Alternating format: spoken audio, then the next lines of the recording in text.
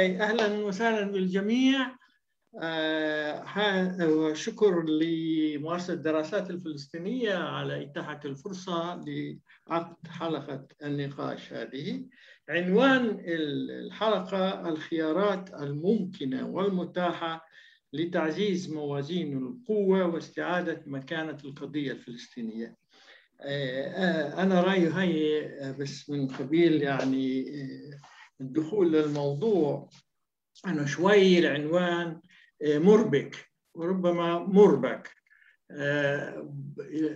وكان اقتراحي لما كتبت للمتحدثين إنه يصير التركيز على كيفية وأشكال استعادة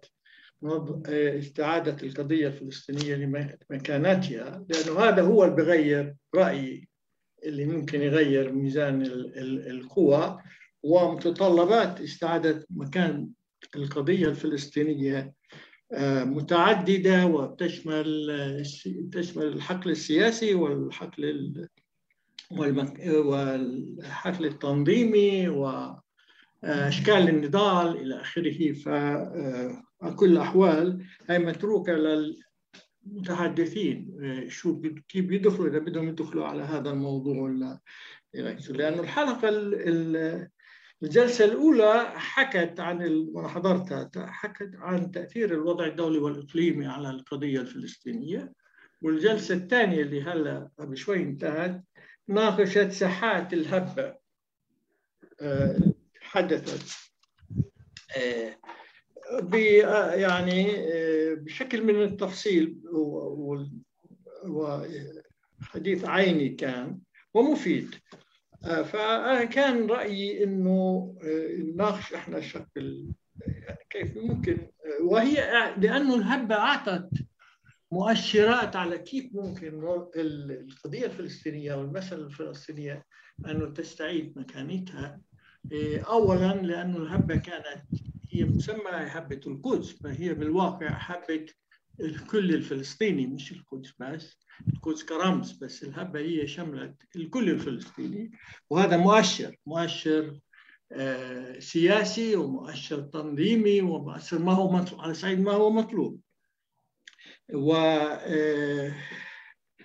كمان بيّنت إنه الصراع هو صراع ضد الاستعمار استيطاني استعماري إحلالي أو أبرتايد ميز عنصري، مش موضوع يختزل إلى الاحتلال الذي جرى عام 67.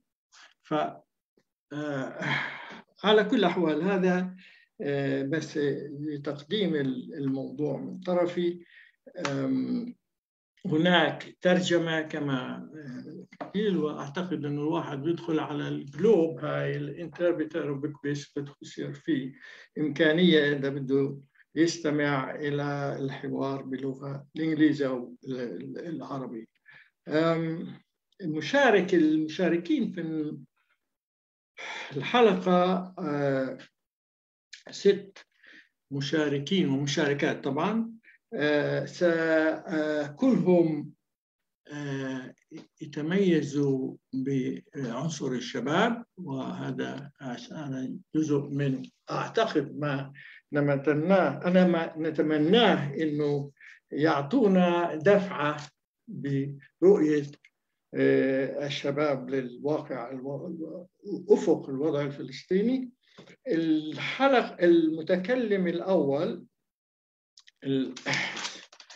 هاشم أبو شمعة، أنا بدي أختزل بس تقديم لأنه موجود على الهاي، فمش راح أحكي كل المعلومات المكتوبة عندي.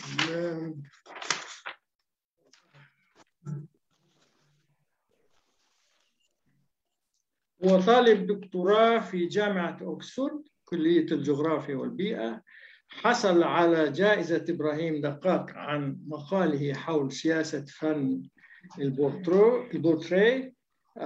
حصل على ماجستير دراسات اللاجئين والهجرة، والآن مقيم ولا زال مقيم في أوكسفورد. فإذا ممكن الوقت المخصص للمداخل بين 12 ل 15 دقيقة. أرجو أنه يكون في تقيد بهذا حتى نعطي فرصة للساعة على الأقل للأسئلة، والأسئلة كلها راح تكون مكتوبة، وأنا راح أحاول أتابع شو كتبوا، بطرح على الحضور المتحدثين هاي الأسئلة. تفضل يا هاشم. تمام، شكرا دكتور جميل على الاستضافة، وشكرا لمؤسسة الدراسات على استضافة هاي الندوة. بعرفش سمعني لأنه النت بقطع شوي. سمعيني؟ ايه سمعنا. تمام. طيب، أنا يعني مداخلتي حتكون قصيرة أو مكونة من 3 محاور. الأول هو أن مع أنه بالأخير كانت بداية جديدة لإنهاء المناطقية والتفتيت الجغرافي في فلسطين، وطرحت مثال على وحدة القضية من حيفا للد لغزة لبيت لحم لرام الله للخليل بكونها قضية ضد الاستعمار الاستيطاني بأشكاله المتعددة، إلا أنه ما زال هنالك ضرورة لفهم وتحليل ومن ثم تفكيك الاختلافات المادية بين الوجود الفلسطيني في جغرافياته المختلفة. الجغرافية الأولى هي فلسطين المحتلة عام 1948، ومنظومة الجنسية الإسرائيلية الإقصائية والعنصرية، واللي هدفها إلغاء الوجود الفلسطيني في الداخل من خلال محاولة تشويه هويته كعرب إسرائيل، وخلق الاعتماد السياسي والاقتصادي والثقافي على مؤسسات الدولة الاستيطانية اللي هو مستمر من قبل عام 1948 لحد اليوم. والجغرافيا الثانية هي الأراضي المحتلة عام 1967، ومنظومة الاحتلال العسكري وصنع سلطة حكم ذاتي قمعي بتشكل امتداد للاستعمار متخفي بإرث وطني مقاوم وتاريخ حركة تحرر وطني. والثالث هو طبعا خصوصية الحصار الغاشم على غزة المتحكم بكافة مجالات الحياة، واللي ساهم بشكل كبير بخلق هرمية لحياة الفلسطيني. فبنجد، وهي لربما تكون حقيقة مرة، أنه في تعود على الحديث عن شهداء غزة كأرقام وكجزء روتيني من الحصار، وهذا الإشي كان ملحوظ جدا بالهب بالأهداف. فمجرد بدء العدوان المباشر على غزة كان الحديث عن الشهداء كأرقام هدفها تطبيع الهرمية لحياة الفلسطيني بجغرافياته المختلفة. فبتخيل لازم نأخذ بعين الاعتبار هاي الاختلافات المادية بين الجغرافيات الفلسطينية المختلفة. لكن الوجود الفلسطيني بكافة جغرافياته هو عرضة لنفس النظام الاستعماري الاستيطاني، لأن هذا الأخير بفرض نفسه بأشكال مختلفة لتشتيت القضية الفلسطينية ومنع خلق برنامج تحرري جمعي هدفه تحرير فلسطين من البحر للنهر. فالاحتلال العسكري والحصار ومنع اللاجئين من العودة ومهاجمتهم في مخيماتهم في الشتات ونظام الأبارتايد ونظام الجنسية الإقصائية كلها مرتبطة ببعضها البعض. فلما نطلع على التاريخ مثلا بنجد أنه الاحتلال العسكري تم تطبيقه أولا ما بين عامي 1948 و 1966 قبل نقله للأراضي المحتلة عام 1967. فعلى سبيل المثال عند احتلال مدينة حيفا عام 1948 تم النقل القسري للسكان الأصلي لسكان المدينة الفلسطينيين الباقين فينا لوادي النسناس، وفرض احتلال عسكري تام عليهم من منع تجول لاعتقالات سياسية لفرض تصاريح تحد من حرية الحركة والتنقل للفلسطيني. وكان هنالك محاولات عدة لتشجيع الهجرة الطوعية للفلسطينيين في الداخل من خلال برامج مدعومة من قبل دولة الاستعمار، ومن أشهر هذه الخطط عملية يوهانن اللي أسنها الكابينت الإسرائيلي عام 1950، لكنها تكللت بالفشل عام 1953. وهون بس بدي أحكي شوي عن الحقل الثقافي تعقيبا على مقالة الدكتور جميل هلال في الملتقى الفلسطيني، وكون الحقل الثقافي كان ملفت كثير في الهبة الأخيرة. فيعني مش لازم ننسى أنه الحقل الثقافي بيتم توظيفه من قبل دولة الاستعمار لطمس الهوية الفلسطينية ودفن الجغرافيا الفلسطينية وكي الوعي الفلسطيني. فالحقل الثقافي مش حقل منفصل عن الواقع المادي، وهو مرتبط طبعا بموازين القوى وبالسوق وبالتسليع وبكل هاي المنظومات. فبعد فشل خطط التهجير في الداخل مثلا لجأ لسياسات التخطيط المدني والريفي المفتت للوجود الفلسطيني، واللي هدفها كان إلغاء أي إمكانية لوجود فلسطيني جمعي متكامل. وصاحب هذه السياسات خطط هدفها خلق اعتماد سياسي واقتصادي فلسطيني تام على أجهزة الدولة الاستعمارية. ومن الفت أنه في الستينات وبعد صعودنا صغيرة لطبقة من الانتليجنسيا الفلسطينية في مدن الداخل بعد 20 سنة من الاحتلال العسكري كان هنالك خطط من قبل لجنة متابعة شؤون العرب الاستعمارية لحصر الوجود الفلسطيني في الداخل على الحقل الثقافي بعد تجريده من أي سيادة سياسية أو اقتصادية أو اجتماعية. فبنجد بالإرشيف مثلا أنه نمير وهو كان رئيس اللجنة في الستينات بدل أنه يجب صب الجهود باتجاه توظيف الفلسطينيين في الحقل الثقافي لتشتيتهم عن حياتهم اليومية وواقعهم السياسي. فبقول نمير في أحد اجتماعات الكابينت في عام 1968 وبقتبس هون: هنالك ضرورة لتأسيس فرق موسيقية ومجموعات ترفيهية، وهذا بدوره يضفي تعبير للمشاعر في الحقل الثقافي. فهذا الترفيه من الممكن أن يخدم كمجال لتوظيف طلاب الجامعة والمدارس الثانوية. فالشعار الروماني القديم الخبز والترفيه صحيح وملائم في هذا المجال. وهي المقولة بتعبر عن توظيف دولة الاستعمار للحقل الثقافي لخدمة مصالحها التوسعية والإقلاعية. الصعود الثقافي الملفت في مدينة حيفا من التسعينات لليوم واللي لاحظناه كثير بالهبة جدير بالذكر لأنه مرتبط بهاي السياسات حتى وإن تحداها ورفضها ونفاها. فإن كنا نرى في الحقل الثقافي مجال لتكوين فكر تحرري فلسطيني فعلينا تحليل وفهم ارتباطه بموازين القوى، فالثقافة تسيس وتسلع وتباع. هلا النقطة الثانية بتتعلق بالنخب السياسية الفلسطينية الحاكمة، وبسبب ضيق الوقت حختصر النقاش على القوائم الفلسطينية المشاركة في انتخابات الكنيست وسلطة الحكم الذاتي القمعي في الضفة. الأولى بتخدم الاحتلال من خلال إضفاء الشرعية على النظام القانوني الاستعماري والقبول به كإطار مناسب لجباية حقوق الفلسطينيين، لكن مش كفلسطينيين بل كأقلية وهمية بسموها عرب إسرائيل. وهاي النخبة بتضفي الشرعية على المشروع الاستيطاني من خلال تشويه الرواية الفلسطينية والقبول بدور الأقلية في دولة استعمارية، وهي بذلك تتجنب التناقض الأساسي وهو العلاقة ما بين المستعمر والمستعمر، وتحوله قضية أقلية حقها الحصول على حقوق سياسية واقتصادية متساوية في إطار دولة سياسية هي في الأصل مبنية على اقتلاع وإلغاء الوجود الفلسطيني أينما حل. وهذا السبب وراء إصرار دولة الاستعمار على توصيف فلسطينية الداخل بعرب إسرائيل. فبمجرد الاعتراف بهويتهم الفلسطينية بذكر التناقض السياسي والنكبة المستمرة وعدم قدرة أجهزة الدولة الاستعمارية على استيعاب الوجود الفلسطيني حتى كأقلية. وهي النخبة كمان بتشرعن التفتيت الجغرافي لفلسطين من خلال إيمانها بالجنسية الإسرائيلية كإطار مناسب لجباية حقوق الفلسطينيين. وبالمقابل طبعا عندنا سلطة الحكم الذاتي القمعي المتمركزة في رام الله، مع أنه لها طبعا أجسام تمثيلية مصغرة في المخيمات والقرى وبقية المدن، وبحب كمان نناقش هذا الشيء أكثر في الجلسة، واللي بدورها قبلت ببناء شبه دولة رأسمالية نيوليبية على فتات من أرض فلسطين المحتلة، متجردة من أي فكر تحرري ثقافي أو سياسي أو اجتماعي، قبلت بكونها امتدادا للدولة الاستعمارية في محاربتها للمقاوم الفلسطيني والفعل المقاوم الفلسطيني. ولعل أخطر دور تلعبه السلطة بالإضافة إلى إعطائها الضوء الأخضر الاستعمارية والدول المانحة تشكي الوعي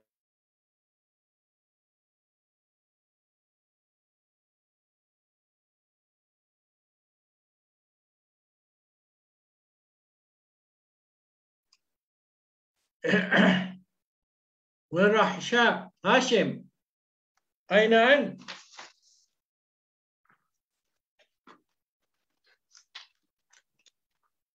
وين راحت رنا؟ هاني أظن انقطع الاتصال عنه. انقطع الانفصال. بيكون هو وين موقعه هو مش بأوكسفورد، ما أعتقدش إنه بغزة. إذا بغزة مفهوم إنه الإنترنت رجع عم بضحك. تفضل. أنا بالعروب عشان هيك بالعروب شمال الخليج. أنت هلا بالعروب؟ بالعروب. أوكي لا بس يعني العروب مش بغزة إلا إذا انتقلت لهناك. تفضل. بس المفروض هلا يزبط. بعرفش وين فصل، يعني لازم أعيد ولا؟ لا هو من دقيقة بس انفصل، فدقيقة ونص. تمام. كنت عم تحكي عن النخب السياسية، وكنت عم بتناقش موقع أو دور النخب السياسية في الضفة، دور السلطة. تمام. تمام. كنت بحكي إنه عندنا سلطة الحكم الذاتي القمعي المتمركزة في رام الله، واللي بدورها قبلت ببناء شبه دولة رأسمالية نيوليبرالية على فتات من أرض فلسطين المحتلة، متجردة من أي فكر تحرري ثقافي أو سياسي أو اجتماعي، وقبلت بكونها امتدادا للدولة الاستعمارية في محاربتها للفكر المقاوم الفلسطيني والفعل المقاوم الفلسطيني. ولعل أخطر دور تلعبه هذه السلطة، بالإضافة إلى إعطائها الضوء الأخضر للدولة الاستعمارية والدول المانحة لتشتيت وكيل الوعي الفلسطيني في الضفة، هو شرعنة النظام الاستيطاني المستمر بالداخل وتطبيعه كدولة أخرى وكمشروع مكتمل، وكأنه الاستيطان باللد وبحيفا ويافا توقف وانتهى، وكأنه مستوطنة معالي أديميم وجوش عطسيون مثلا مختلفة عن المستوطنات في اللد، والمشروع الاستيطاني الهادف لتحويل مثلا وادي صليب في حيفا لقرية للفنانين، أو المشروع الاستيطاني الهادف إلى تغيير هوية وشكل البلدة تحت بحيفا من خلال مشاريع تطهير عرقي وطبقي. والهبة الأخيرة هبة القدس بيّنت أن هاي الفروقات وإن كانت تخلق ظروف مادية مختلفة للفلسطينيين في جغرافياتهم المختلفة، إلا أنها ما زالت وهمية. فالهبة أرجعت وصف المستوطن الصهيوني بحيفا واللد، وبيّنت دور مستوطنين الضفة المحوري في الاستيطان المستمر في اللد وغيرها من مدن الداخل. والنقطة الأخيرة اللي بدي أحكي عن هذا الموضوع، إنه مع إنه الهبة ما أنهت هاي الفروقات المادية في صراعاتنا ضد الاحتلال، إلا أنها قدمت القضية الفلسطينية كقضية جمعية، ووضحت التناقضات وبددت الشعارات السياسية المتخاذلة وبينتها. ولربما كان هذا أحد الأسباب الأساسية وراء إقدام سلطة الحكم الذاتي على اغتيال الشهيد نزار بنات بهذه الصورة الوحشية، وإمعانها في اعتقال وتعذيب وضرب المتظاهرين والمتظاهرات. فهدفها هو التخويف والترهيب بعد ما فقدت أي شرعية سياسية ووطنية كانت تمتلكها. فهي مدركة بأن الظروف السياسية المادية التي سمحت بوجودها قد تلاشت، وأن نهايتها هي في الأفق. والنقطة الأخيرة بتتعلق بإيش نقصد بفكر تحرري وإعادة مركزية القضية الفلسطينية. وهان بدي أذكر أنه يعني في عنا إرث فكري مقاوم وحاضر مقاوم، المطلوب منا فهمه والبناء عليه. فغسان كنفاني في مقابلة مع ريتشارد كارلتون انتشرت على وسائل التواصل الاجتماعي أيام الهبة، سئل عن السبب وراء رفضه للمفاوضات مع الصهاينة، فكان رده: المفاوضات هي تماما كالمحادثة ما بين السيف والرقبة. وناجي العلي في رسوماته كمان خصوصا في فترة الثمانينات تنبأ بالدور اللي راح تلعبه منظومة الاعتراف في تشتيت القضية الفلسطينية وتسليمها لثلة من المنتفعين، فردد مرارا وتكرارا: لا صلح، لا مفاوضات، ولا اعتراف. وكذلك باسل الأعرج وغيرهم من المفكرين والمفكرات. وبنضيف لذلك طبعا مقاطعة الأسرى الفلسطينيين للمحاكم الإسرائيلية ورفضهم للاعتراف فيها وبقراراتها. فبرأيي رفض منظومة الاعتراف الاستعماري والتفاوض والمصالحة ممكن يشكل أرض خصبة لتعزيز فكر تحرري موجود. ومن تجارب السكان الأصليين بأماكن مختلفة بنتعلم أنه ربط الحقل الثقافي برفض للاعتراف بدولة الاستعمار وشرعيتها بالوجود من شأنه يخلق فكر ثقافي تحرري ممكن يشكل نواة لمشروع تحرري واسع. وشكرا.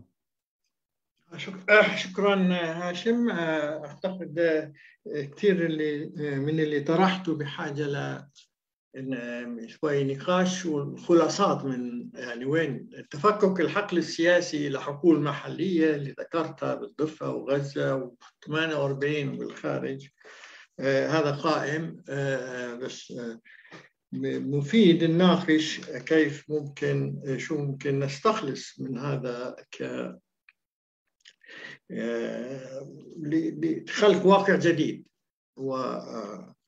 والحقل الثقافي له خصوصياته كمان ممكن يعني يصير في نقاش حولها، لأنه الحقل الثقافي يتخطى غير مش محصور في الجغرافيا السياسية. يعني بتسوي فيلم بال 48 فيك تشوفه بكل إذا بتكتب مقال في تنشره وإلى آخره، اللوحة، فالثقافة عندها قدرة على التواصل أوسع بكثير من أو تختلف كثير عن الحقل السياسي اللي مجزأ حسب الجغرافيا السياسية. طيب المتحدث أو المتحدثة الثانية معلش أقول السيدة ولا الآنسة؟ بدي أقول الآنسة دانا فراج وهي باحثة قانونية ومحامية مسجلة في نقابة المحامين الفلسطينيين من 2019، يعني إلها سنتين تقريبا محامية معترف بها ومسجلة، وحصلت على درجة الماجستير في القانون الدولي الإنساني من جامعة أكسن بمارسيليا، وعلى بكالوريوس في القانون جامعة بيرزيت، واهتماماتها في قانون اللاجئين وقانون حقوق الإنسان وقانون الجنائي الدولي. ولك الآن المنصة، تفضلي. مرحبا، مساء الخير. شكرا دكتور جميل، وشكرا لمؤسسة الدراسات اللي بتعطينا فرصة دائما إنه نكون موجودين ونناقش ونحكي بكل القضايا اللي بتهمنا. وشكرا هاشم كمان على المداخلة القيمة كتير بالنسبة لي، واللي يمكن أنهاها بإشي أنا كنت يعني خايفة إني أحكي فيه أو مترددة، إنه من حد ما تواصلت معي مؤسسة الدراسات على موضوع الهبة، فأنا كنت بفكر في إنه اللي صار بعد الهبة، اللي صار من حد ما تم اغتيال نزار بنات بنص الضفة الغربية يعني، وكل ما تلاه من قمع وهيمنة وكل الممارسات اللي كلنا شاهدينها، واللي لحد هلأ هي موجودة في اعتقال عدد من المناضلين ومن الأسرى المحررين، من خيرة شباب البلد ونساء البلد ورجال البلد يعني. فكان تفكيري إنه أحكي عن الإحباط اللي صار، اللي تشكل عندي ما بعد الأمل اللي شعرنا فيه وقت الهبة. بس يعني بالآخر توصلت لفكرة إنه لا، بزبطش هيك الواحد يكون يفكر، لأنه بالنهاية يعني الأمل هو الأساس، والهبة أعطتنا دفعة وأعطتنا استعادة للأمل بحتمية النصر من الأساس. واللي بنعيشه هلا هو يمكن مجرد لحظات قصيره رح تنتهي بزوال هذا الجسم اللي ما بيمثلنا، واللي يعتبر غير شرعي بكل ممارساته، واللي عم بقربنا اكثر واكثر، وبقرب كل الناس ليوصل لهي النتيجه انه هذا الجسم ما بيمثل طموحات الشعب الفلسطيني. ومن هون بدي احكي يعني 3 نقاط رئيسيه. هي اول شيء الهبه اللي صارت بشهر ايار كمحطة أساسية في نضال شعبنا، ومحطة يعني تراكمية، واللي بتخلينا نفكر كيف نبني عليها لقدام وكيف نتعامل معها يعني محطة مهمة، ولكن نستكمل الطريق في يعني لحد ما نوصل لتحرير فلسطين. النقطة الثانية كيف هاي الهبة أحبطت مشاريع صهيونية مدعومة أمريكيا ومدعومة كمان من يعني المجتمع الدولي، وغيرت بعض المفاهيم اللي يمكن يعني غابت عنا لبعض السنوات أو غابت عن المجتمع الدولي كمان بالنسبة للقضية الفلسطينية. وبالآخر بعض النقاط اللي هي من وجهة نظري كيف ممكن نستعيد مكانة قضيتنا الفلسطينية، وكيف ممكن نعيد تنظيم أنفسنا كشباب بسعى لتحقيق أهداف يعني صار للشعب الفلسطيني 70 سنة بناضل لأجلها. فبالبداية حول الهبة كمحطة نضالية وكيف هي أعطتنا الأمل بحتمية النصر. هون مهم نشير أنها أجت الهبة بعد ما تم تأجيل الانتخابات في نيسان الماضي بقانون من رئيس السلطة. كانت الانتخابات يمكن للبعض هي كمان جزء من أمل بالتغيير لما تم الإعلان عنها بقانون الثاني. فالانتخابات كانت رغم كل هذا الحكي جاي بشكل تجزئي وغير تمثيلي، لأنه كنا بنحكي عن انتخابات في الضفة الغربية وغزة، وحتى القدس كان في جدل حول مشاركتها أو عدمها. فكنا بنحكي عن انتخابات رح تمثل نص الشعب الفلسطيني وحتى أقل، ما بتمثل الشتات الفلسطيني، ما بتمثل الداخل الفلسطيني.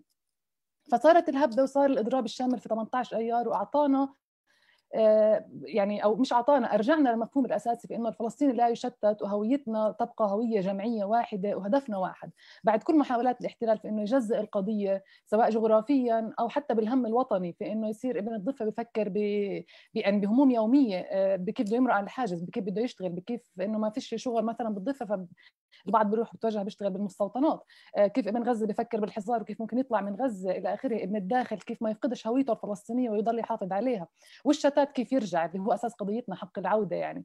فمن هون الهبة أجت حكت لنا إنه فعلا الفلسطيني لساته بنفس المحل ولسه بناضل بنفس المحل.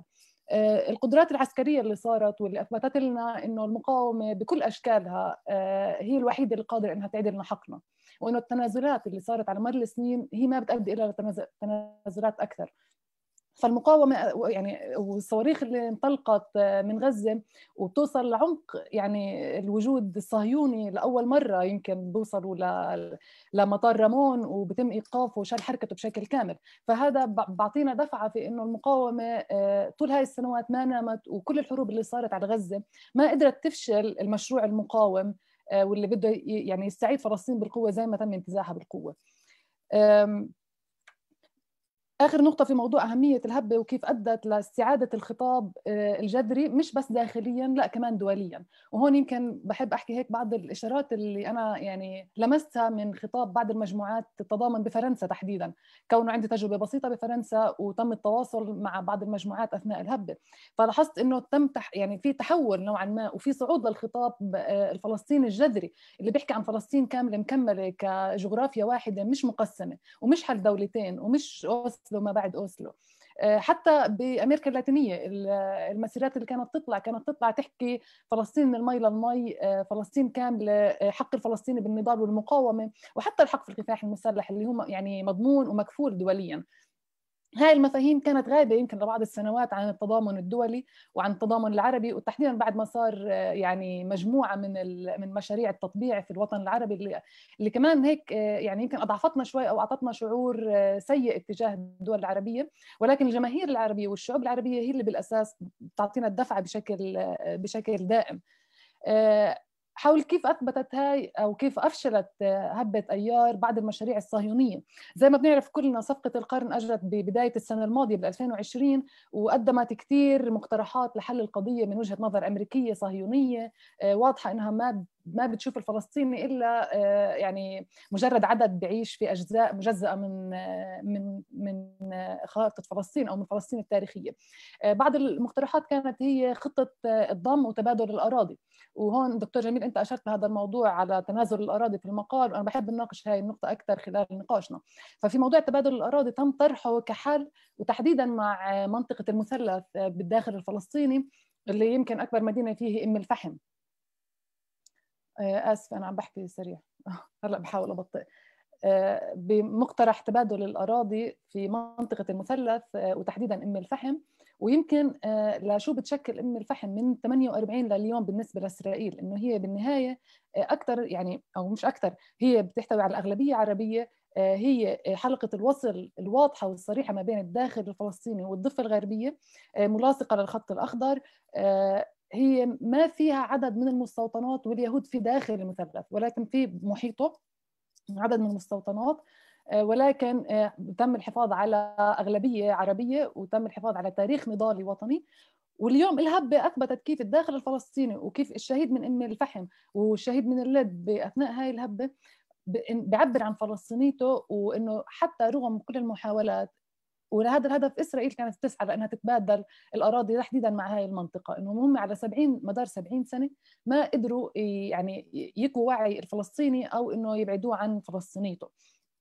فأفشلت عمليا الهبة مقترح تبادل الأراضي كمقترح لحل القضية، وكذلك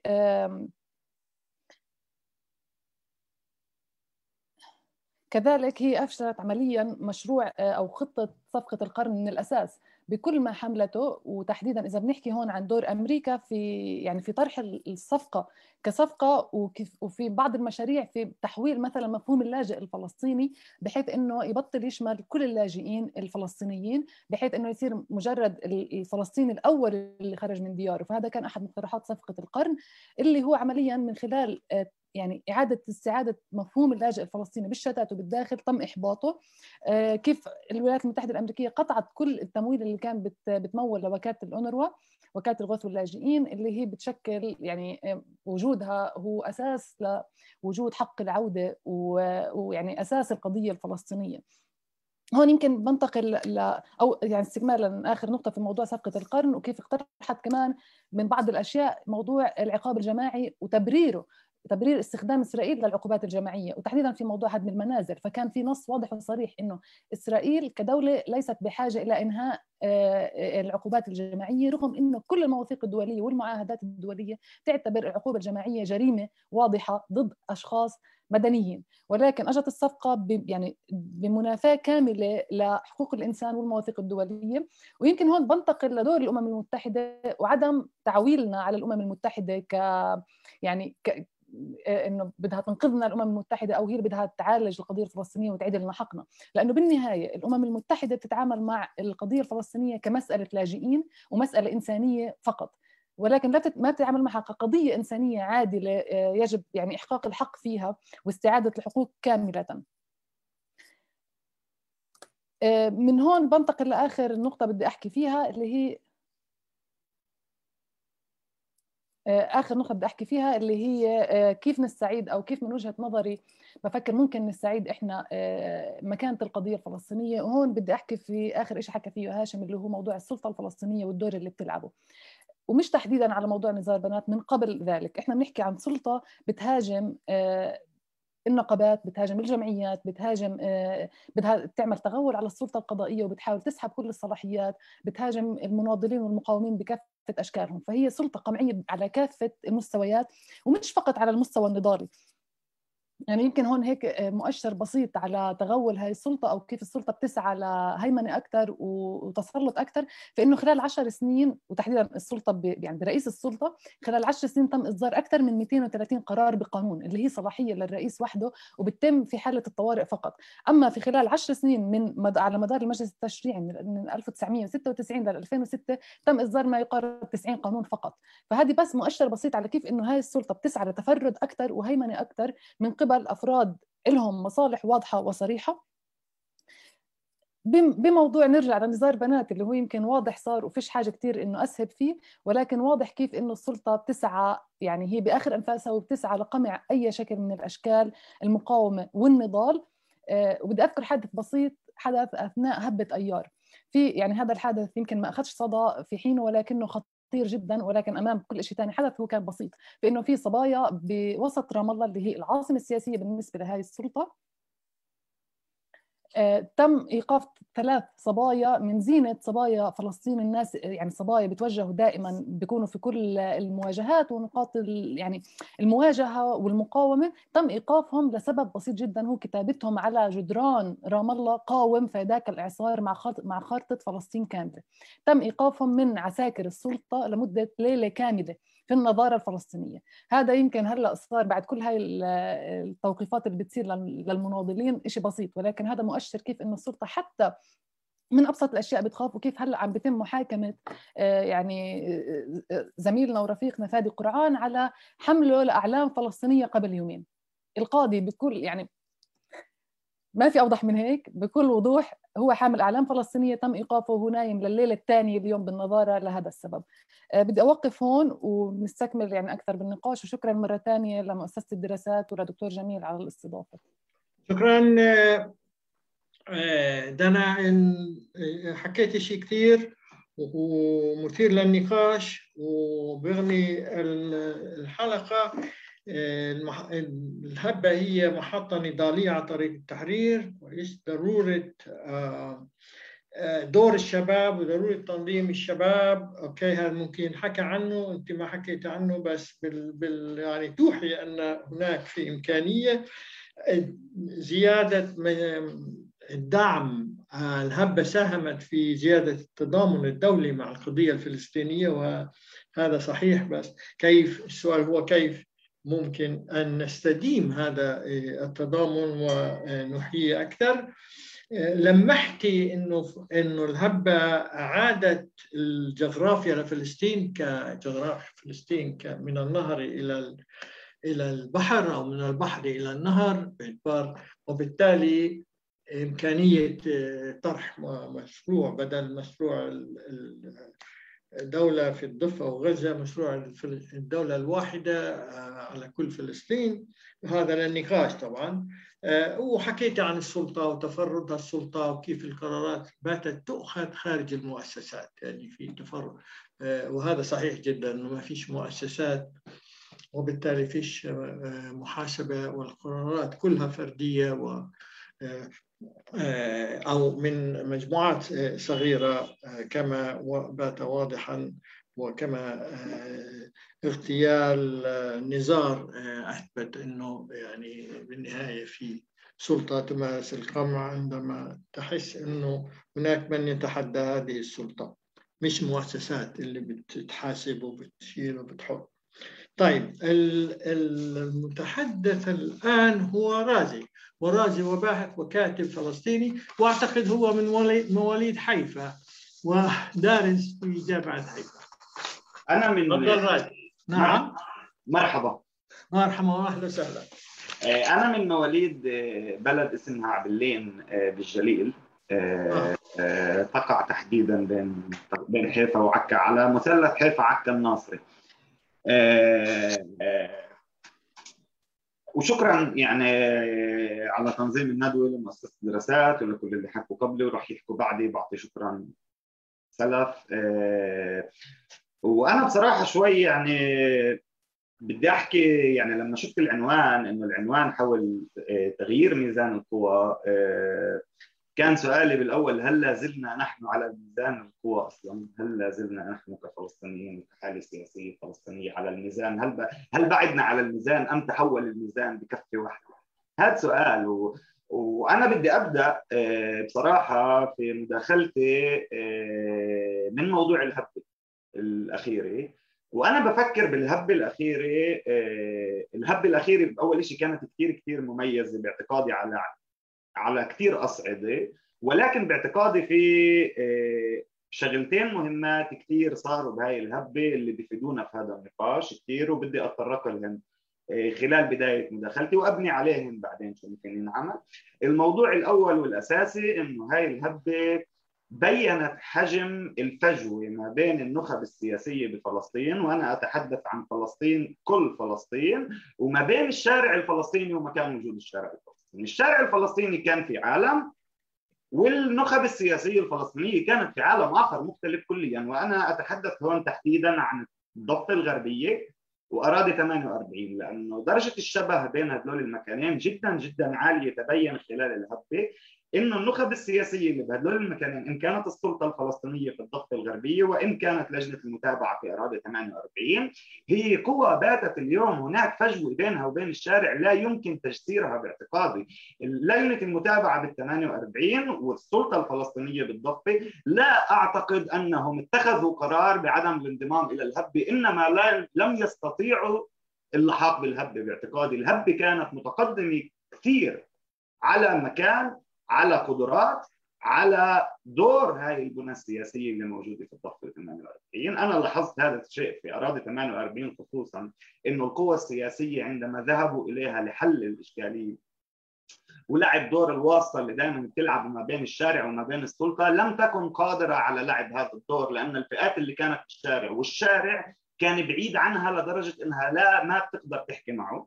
بالضفه الغربيه انا بتذكر يوم الاضراب منيح كانت السلطه محوطه حوالي المقاطعه ومش موجوده كليا، مش موجوده بالشارع. انت لا بتشوفها لا برموزها ولا بتشوفها افرادها ولا بتشوفها باعلامها. كان هناك شارع فلسطيني يوم الاضراب حي. هذا الشارع لم تكن لديه اي قياده سياسيه معلنه او منظمه.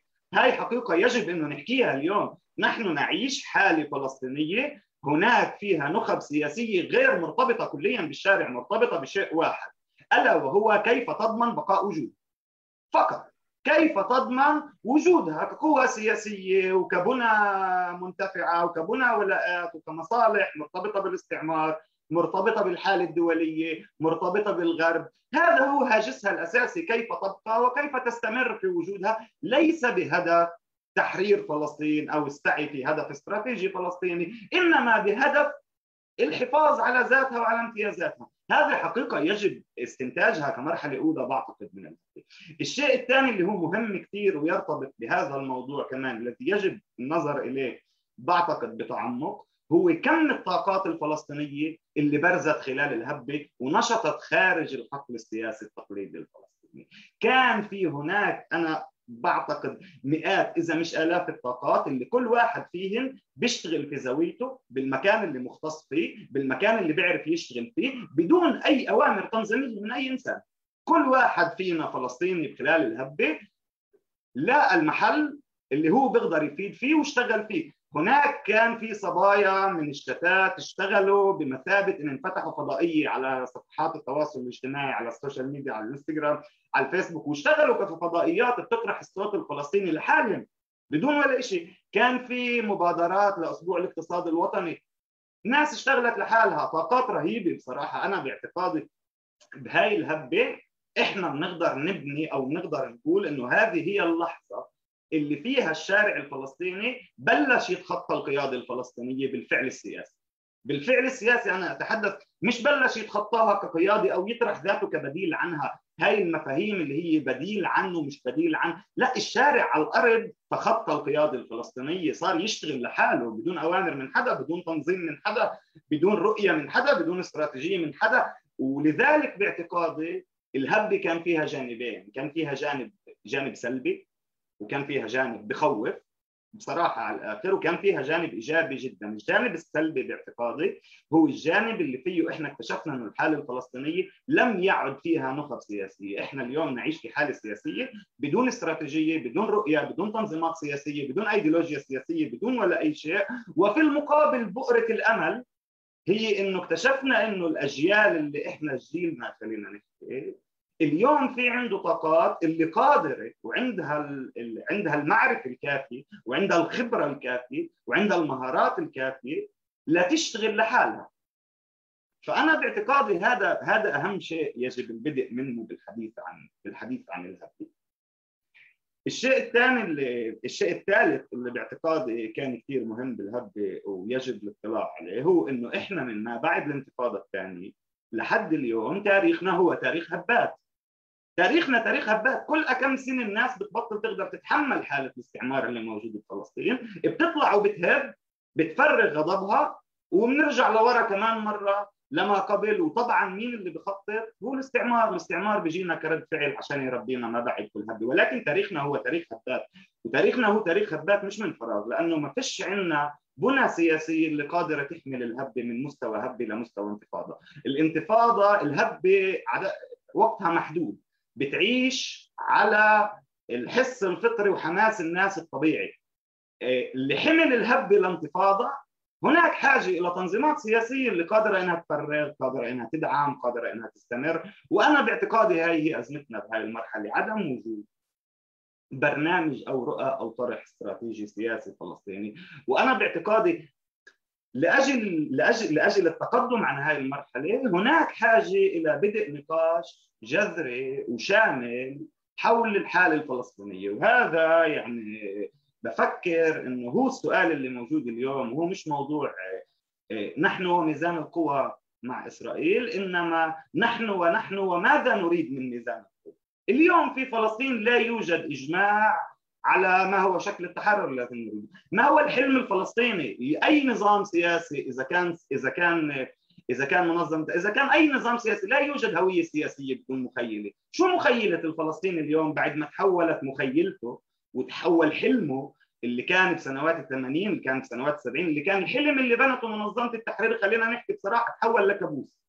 الحلم اللي بنته منظمة التحرير عم نشوفه بالشوارع، عم حامل عصاية بإيده وعم بضرب الناس، عم بكسر الناس بالشوارع، عم بقتل، عم بعدم. وهذا سؤال مش بسيط. احنا بشو بنحلم كفلسطينيين؟ احنا بنحكي انه احنا بدنا نتحرر من الاستعمار، بس الحلم فيه له تفاصيل، وتفاصيل الحلم هاي تبعتنا كفلسطينيين بعتقد انها ناقصه في هاي المرحله. وللبدء في اي مشروع سياسي علينا بدايه ان نخط مخيلتنا لوين احنا رايحين وشو بدنا بعد ما نهار مشروعنا. لذلك أنا باعتقادي إنه إحنا بحاجة اليوم كفلسطينيين أن نبدأ من تحت الصفر وليس من الصفر. لأنه لما بدأت القيادة الحالية، ودائما في نوع من أنواع التشبيه ما بين ليش الشباب اللي موجود اليوم بالشارع الفلسطيني ما بتقوم بما قامت فيه القيادة الحالية الفلسطينية، وتأخذ منظمة التحرير وبتمشي بثورة كيف مشيوا زمان بسنوات ال60 وسنوات ال70.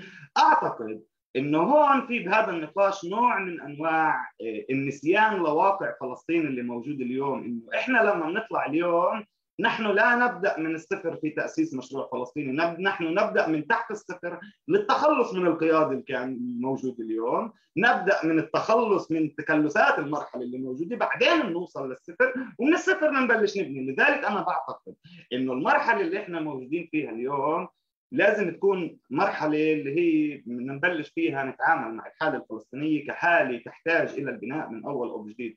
إذا كان الحقل الثقافي، إذا كان الحقل السياسي. وبالنسبة لنقاش الثقافي والسياسي اللي كان بالأول أنا بحب أعطي رأيي فيه، أنا باعتقادي إنه لا يمكن فصل الثقافي عن السياسي.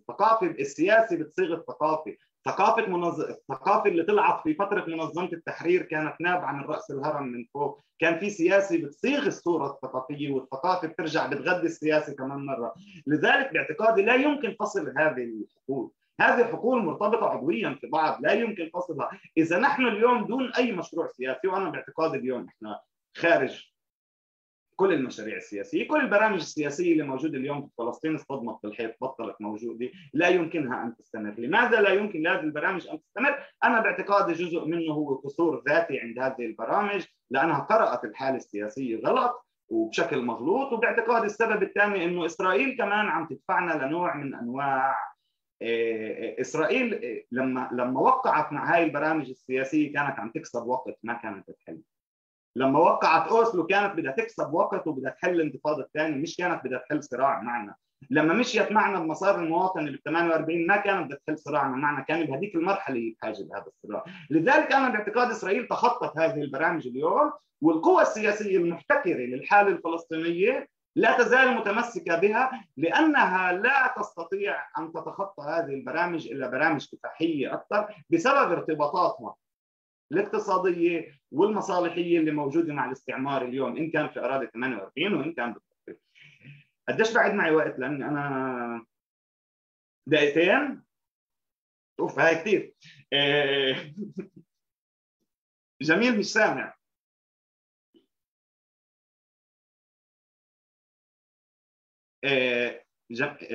ما سمعت جميل، بس يعني بما إنه عم بقول لك تفضل.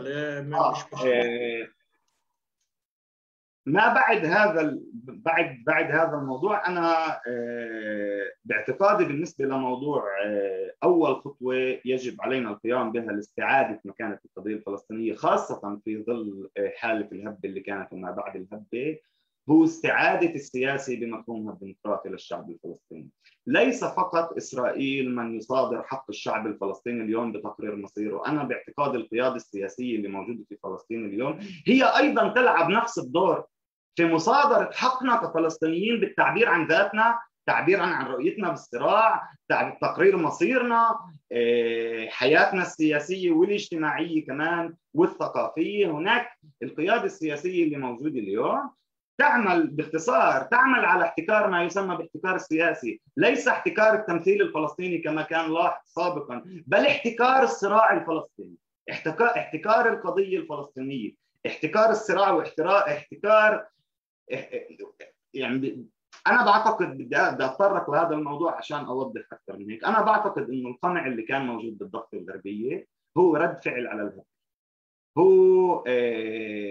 هو رد فعل القوى السياسيه ورد فعل السلطه على شعورها بالعجز التام خلال الهبه الاخيره. خلال الهبه الاخيره الشارع استعاد ذاته، استعاد وجوده، استعاد زخمه، واستعاد تنظيمه الفطري والعفوي. واللي نزلت السلطة تعمله هي بعد الهبة، هي نزلت تعلن لمين الشارع. لما نزلوا بإعلان فتح على دوار المنارة وعلى دوار الساعة وفرشوا الدوار أعلام، ما كانوا عم بيعلنوا لحدا، كانوا عم بيعلنوا لنا إحنا، كانوا عم بيعلنوا للشعب الفلسطيني إنه إحنا الشارع إلنا. وأنا بعتقد إنه كل إشي صار من ما بعد الهبة لليوم هو عبارة عن رد فعل على الهبة. لذلك أنا بفكر إنه الخطوة الأولى اللي يجب القيام بها هي حوار فلسطيني شامل، وليس حوار فلسطيني شامل بالمفهوم التقليدي للحوار الفلسطيني، أي حوار ما بين حماس أو حوار ما بين النخب السياسية. لا، أعتقد أن هناك حاجة لحوار فلسطيني شامل، حوار فلسطيني شامل بمثابة عملية ديمقراطية للصراع، بمثابة إعادة الصراع من صراع تسيطر عليه نخب على رأس هرم سياسي إلى صراع قادر إنه يصيغه ويكون شريك في صياغته، شريك في النضال فيه من خلاله أكثر ما يمكن من فئات الشعب الفلسطيني اللي موجود اليوم واللي ناشطة. الإشي الثالث، الإشي الأخير اللي بدي أحاول أختم فيه هو إنه، وهذا كمان لاحظته في مقال جميل، إنه دائما سؤالنا هو سؤال حدود، دولة، دولتين، 3، 4، 5 كانتونات، وكأنه في حدا سألنا شو بدنا، أو وكأنه في حدا قايل لنا قرروا شو بتحبوا تاخذوا. وأنا بفكر إنه إحنا لازم نطلع من صراع على الحدود، وهذا يعني هذا الموضوع هو موضوع له علاقة برؤيتنا لنفسنا ورؤية العالم لإلنا. أين نحن من القضاء، أين نحن من الصراع مش على أساس إنه في حركتين قوميتين، أين نحن من الصراع على أساس صراع ضد الظلم، على أساس صراع ضد العنصرية، على أساس صراع ضد فكرة الدولة الإثنية بطبيعتها وبجوهرها، بغض النظر وين حدودها وبغض النظر وين موجودة هذه الدولة. ليش العالم اليوم مش مستعد يقبل في دولة إسلامية في أفغانستان وقبلان في دولة يهودية في فلسطين؟ هذا سؤال، هذا سؤال كثير مهم. إحنا موضوع تغيير خطابنا اتجاه العالم مرق عليه كثير ظروف، وصار هذا الخطاب ملائم لقدرات القوى السياسية وليس للحقيقة. أي أنه خطاب سياسي حسب شو السياسي بيقدر يحقق، مش حسب شو الصراع في طبيعته. وصراعنا في طبيعته إحنا لازم نرجع نحكي عليه كصراع ضد دولة إثنية، كصراع ضد دولة يهودية. وهون بدي أنهي، بكمل بعد الأسئلة. شكرا كثير، بتأمل ما تأخرت عن الدقيقتين. جميل.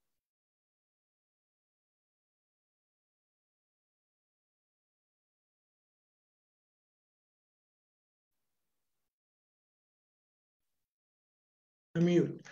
شكرا رازي، حديثك في كثير من القضايا المهمة واللي هي مثار نقاش على كل الأحوال، ويجب أن تكون مثار نقاش.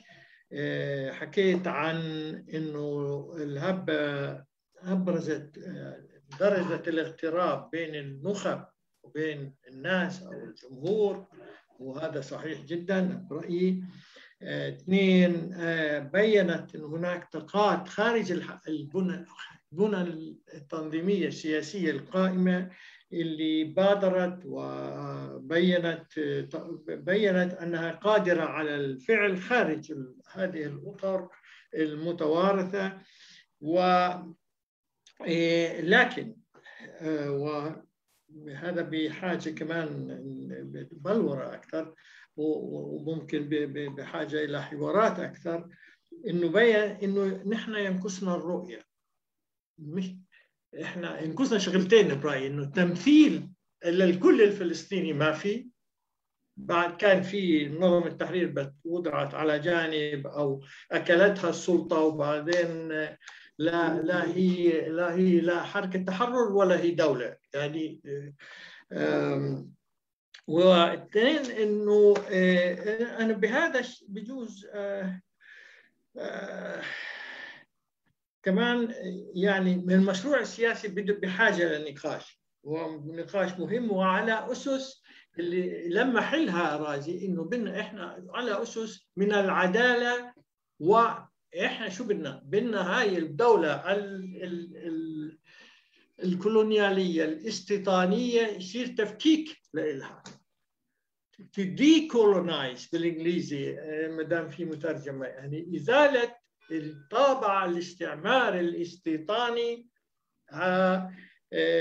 وما ثم ممكن الواحد يفكر دولة ديمقراطية على المساواة، تخلي عن كليا الصهيونية كايديولوجية تمييزية استيطانية إلى آخره.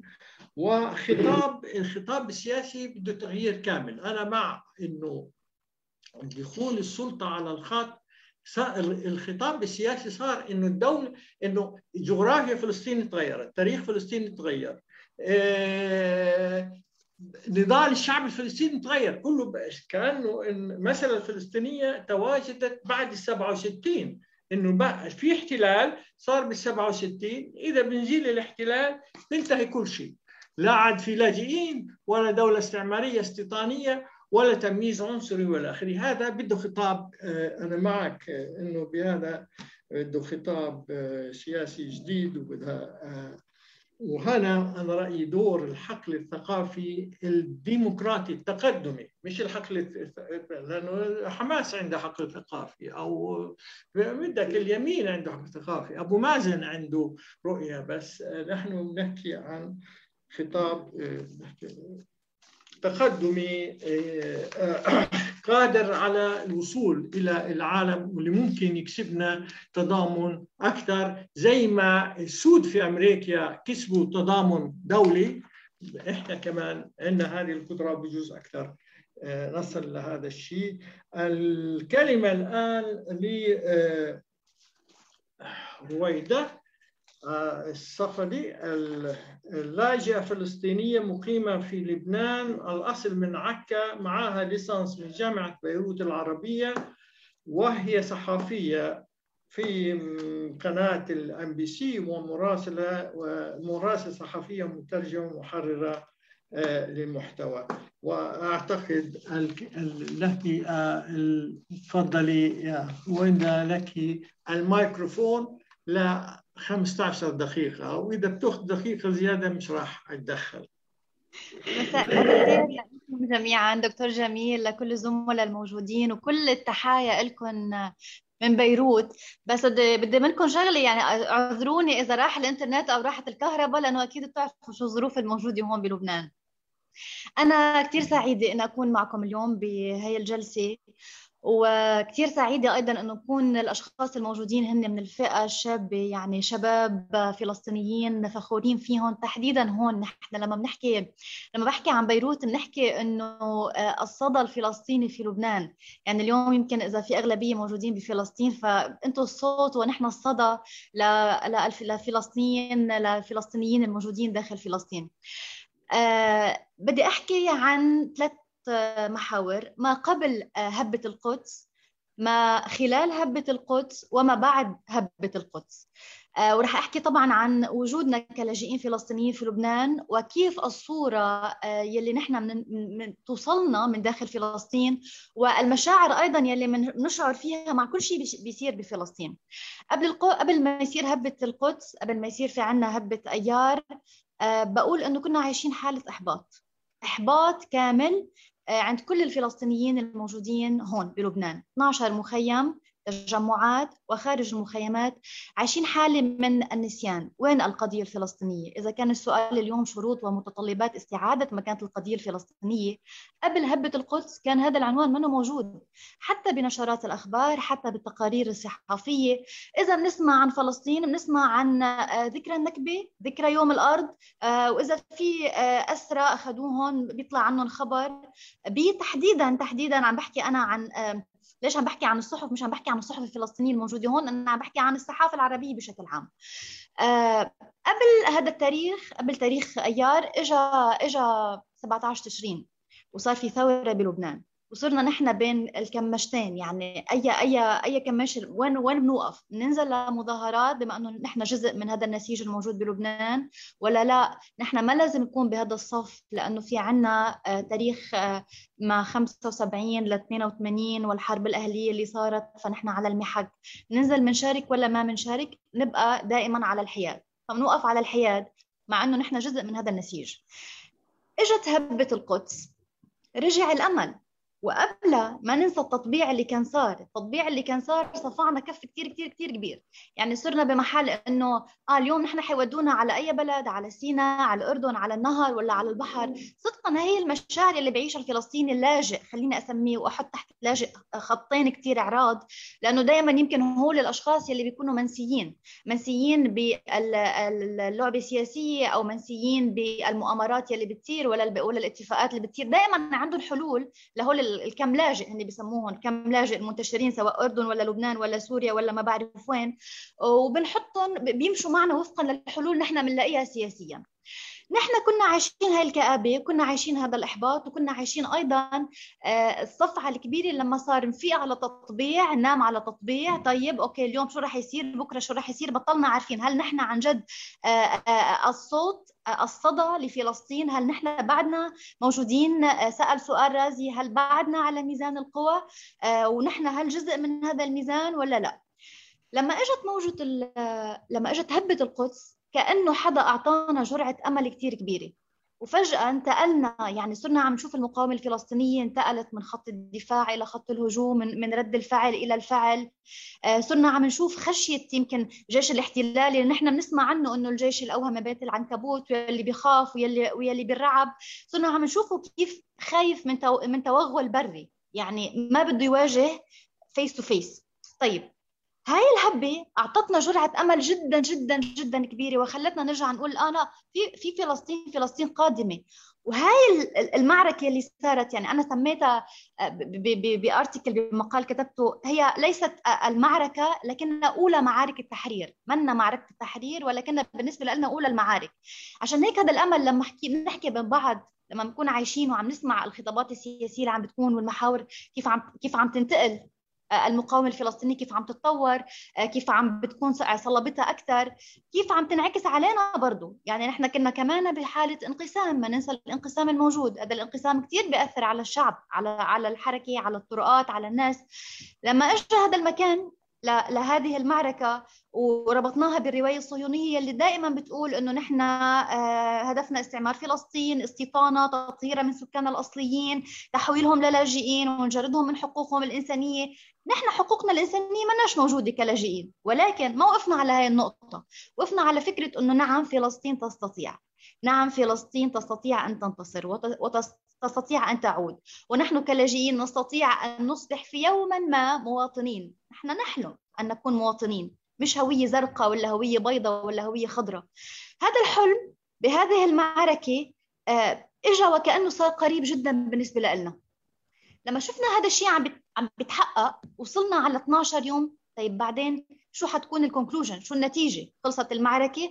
هل هي بشروط ولا بدون شروط؟ هل هي مثل ما انحكى من شوي رازي كمان رجع بحكي نحن شعب هبات، انه نحن بنعيش دائما هبة ورا هبة، انتفاضة ورا انتفاضة. هل هي فقط هبة ولا هو فعل حقيقي؟ وهالمرة عن جد فلسطين أقرب لنا. خلصت المعركة، انتهت، وصلنا لما بعد المعركة. طيب اليوم بعدنا لاجئين، وبعد في عنا ضفة، وبعد في عنا غزة، وبعد في انقسام بين فصائل فلسطينية.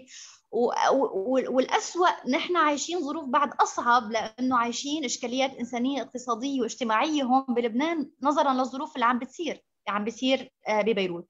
طيب اليوم السؤال بيطرح نفسه، هل نحن بدنا شروط؟ هل نحن عن جد بدنا متطلبات لنستعيد المكان الفلسطينية؟ ولا هو شرط واحد فقط لا غير؟ الشرط اللي نحن بنشوفه نستخدم بس فقط لمرة واحدة كلمة نحن.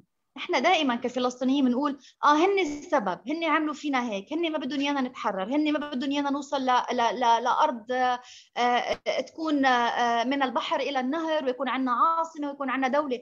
نحن عندنا دوله، نحن عندنا عاصمه، نحن عندنا ارض، نحن عندنا موروث اخذناه من اجدادنا. يعني ما بدنا حدا يجي يقول لنا تعال بدي اعمل لك دوله. يا اخي انا عندي اياها، هاي الارض ماني ناطره منك تعطيني دوله.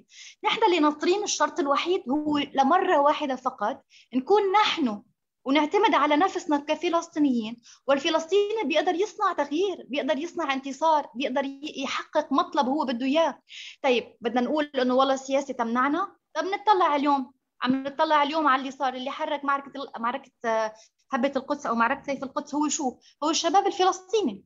بنطلع اليوم بحي الشيخ جراح، ولا بنطلع اليوم بسلوان. طب مين اللي عم ينزل؟ مين اللي عم بيصرخ؟ مين اللي عم ينتفض؟ بنطلع اللي صار ايضا باراضي 48 فلسطينيين الموجودين جوا، لما اعطوهم بس ضوء اخضر واحد وحسسوهم انه لا نحن عندنا هذا الارض وبنقدر نحن نحرر ونقدر نعتمد على نفسنا ولو حتى باضعف الايمان بالاشياء الموجوده عندنا، قدروا يعملوا تغيير وقدروا يخوفوا الصهيوني المستوطن المستعمر الكيان اللي موجود واللي معتمد انه هو اللي خلص صار عندهم جنسيات اسرائيليه وبالتالي هم اسرائيليين.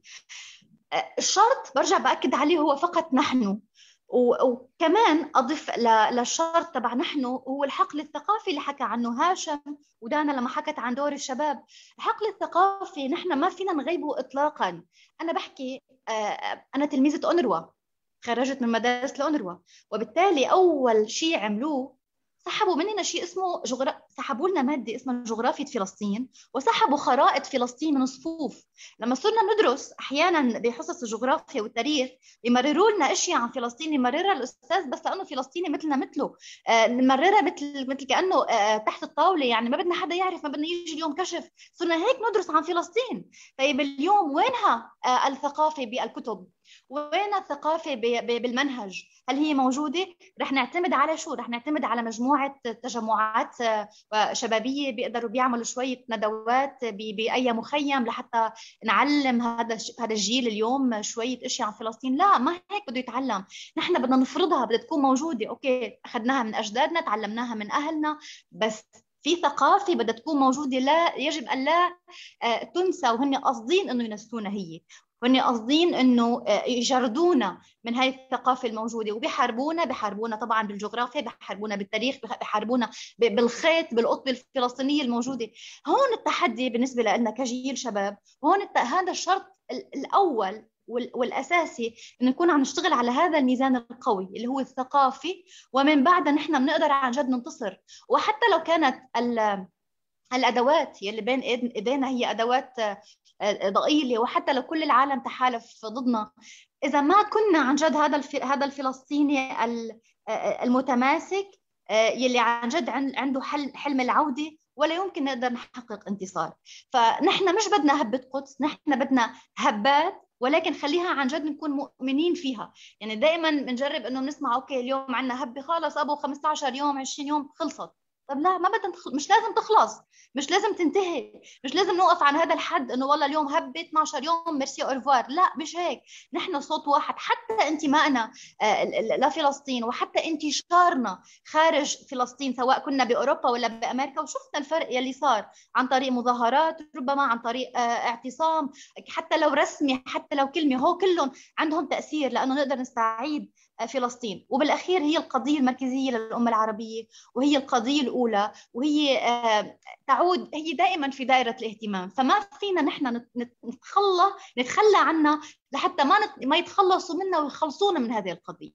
هذا اللي بدي اقوله، ان شاء الله ما اكون طولت. شكرا كثير رويدة، لا ما طولت ابدا، وبالعكس انا بعتقد يعني افدتينا كثيرا. اولا ذكرتينا بهموم الشتات الفلسطيني متنوعه بما فيها انه طيب احنا رايحين وين؟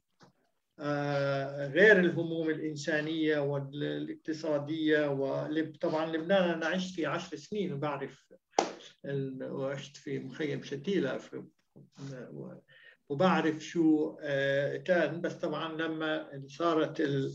لما أخرجنا من لبنان تغير الوضع إلى تراجع يعني قرون إلى وضع المكتب الثاني صار يدعس على رأس أكبر فلسطيني، وصار الفلسطيني محتقر. وفي 72 مهنة ممنوع منها الفلسطيني يمارسها إلى آخره. بس بنفس الوقت اللي حكتيه، وانه الهبه اعطت جرعه امل كبيره، وهي كاول معارك تحرير، ومش بس انت عندك هويه خضراء، انا عندي هويه خضراء كمان، ضيفه بعطونا هويه خضراء. لا، نحن زرقاء، نحن زرقاء، ليس مش خضراء. يا ريت انت زرقاء بس احنا خضراء، بس يعني على كل حال انت اكدتي اللي انا عندي احساس من قبل الهبة هاي ومن الانتفاضة الأولى والانتفاضة الثانية، حيوية الوطنية الفلسطينية لا زالت يعني تبرز في المنعطفات. فجأة ما بشوف إلا الحيوية هاي الوطنية الفلسطينية، رغم أنه بالأنروا وغير الأنروا بما فيها على فكرة كتب السلطة بسبب الاحتلال لا تذكر تاريخ فلسطين كما كمل 48، ولا تذكر انه حيفا هي جزء من فلسطين وعكا ولا اخره، يعني لانه في رقابه عليها من اسرائيل، وبالتالي دائما تحت المحك. بس على كل انا باكد اهميه انه ضروري التمسك تحديدا الشباب الفلسطيني بالروايه التاريخيه الفلسطينيه، بفصولها المختلفة، ما قبل 48 من حتى بلفور إلى ما جرى في لبنان، إلى ما جرى في سوريا، ما جرى ب 48، إلى ما جرى بالضفة، إلى ما جرى بغزة، إلى ما جرى بالأردن. هاي الرواية التاريخية الفلسطينية يجب أن تحفظ وتسجل وتدرس، لأنه هذه الهوية. شو الهوية؟ هي الهوية إنه فينا نروي قصتنا، إذا قصتنا بنرويها مشوهة معناته في مشكلة يعني. ونجحوا في تشويه الرواية التاريخية الفلسطينية وتشويه الجغرافيا وتشويه التاريخ وتشويه النضال الوطني الفلسطيني وتحويله إلى نضال إرهابي ولا آخره. المدن الفلسطينية القرى الفلسطينية تغير الأسماء، غيروها الأسماء عبرية ولا آخره. طيب حتى ما نطول على حالنا، الكلمة لورا البست صحفية ومترجمة ومحررة محتوى رقمي. وإلك يا لورا ما عنديش كثير عنك، بس يعني أظني هذا كافي. بعدين إذا بدك تضيفي بتضيفي من عندك اللي بدك إياها وأنا بضيفه عندي. لا يسلموا كثير. أول شيء شكرا دكتور جميل، وشكرا لكم يعني كلكم على المداخلات. أنا حاسة حالي يعني جاي أتعلم منكم مش أحكي، لأنه أظن يعني يمكن دوري أو تجربتي في أمريكا مو قد يعني اللي عم بصير بفلسطين، بس حابة أجيب منظور الشتات في شمال أمريكا، خاصة وقت الهبة. ولأنه كنا عم نحكي شوي في موضوع موازين القوى، بدي أحكي عن السردية الإعلامية في شمال أمريكا اللي ما دخلها في المين ستريم ميديا يعني مثل CNN أو MSNBC، ولكن الإعلام المحلي لدى المجتمعات المحلية الأمريكية اللي في معظم الأوقات ما بتعرف أصلاً عن فلسطين. يعني مفهومنا نحن مفكرين الشعب الأمريكي كله بيفهم شو عم بيصير بفلسطين وبإسرائيل، في أشياء كتير ناقصة من مجتمعات محلية في أمريكا. فالأول شيء بدي أبلش فيه، الجلسة الماضية حكت الدكتورة هنيدة إنه في معظم الأوقات الشتات منسي، وفي معظم الأوقات فيني أخبركم الشتات مرات بخاف يحكي أي شيء، لأنه بيقول هلأ اللي قاعدين بفلسطين أو في المخيمات حيقولوا لا أنتوا عايشين حياة معينة ما في داعي تعطوا أي رأي إلخ إلخ.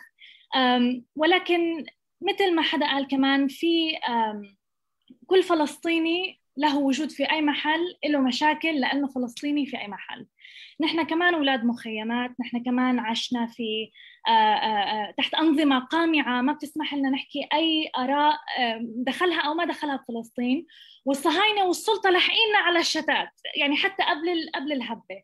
الصهاينة اللي عاملين مواقع مثل كناري ميشن اللي بحطوا فيها صور للناشطين الفلسطينيين أو أي شخص فلسطيني حكى أي شيء عن فلسطين عشان يدمروا له حياته، ما يعطوا أي فرص عمل، ما يقدر يسافر، يصير بيسكلي يعني بلاك ليست، يكون على لائحة سوداء.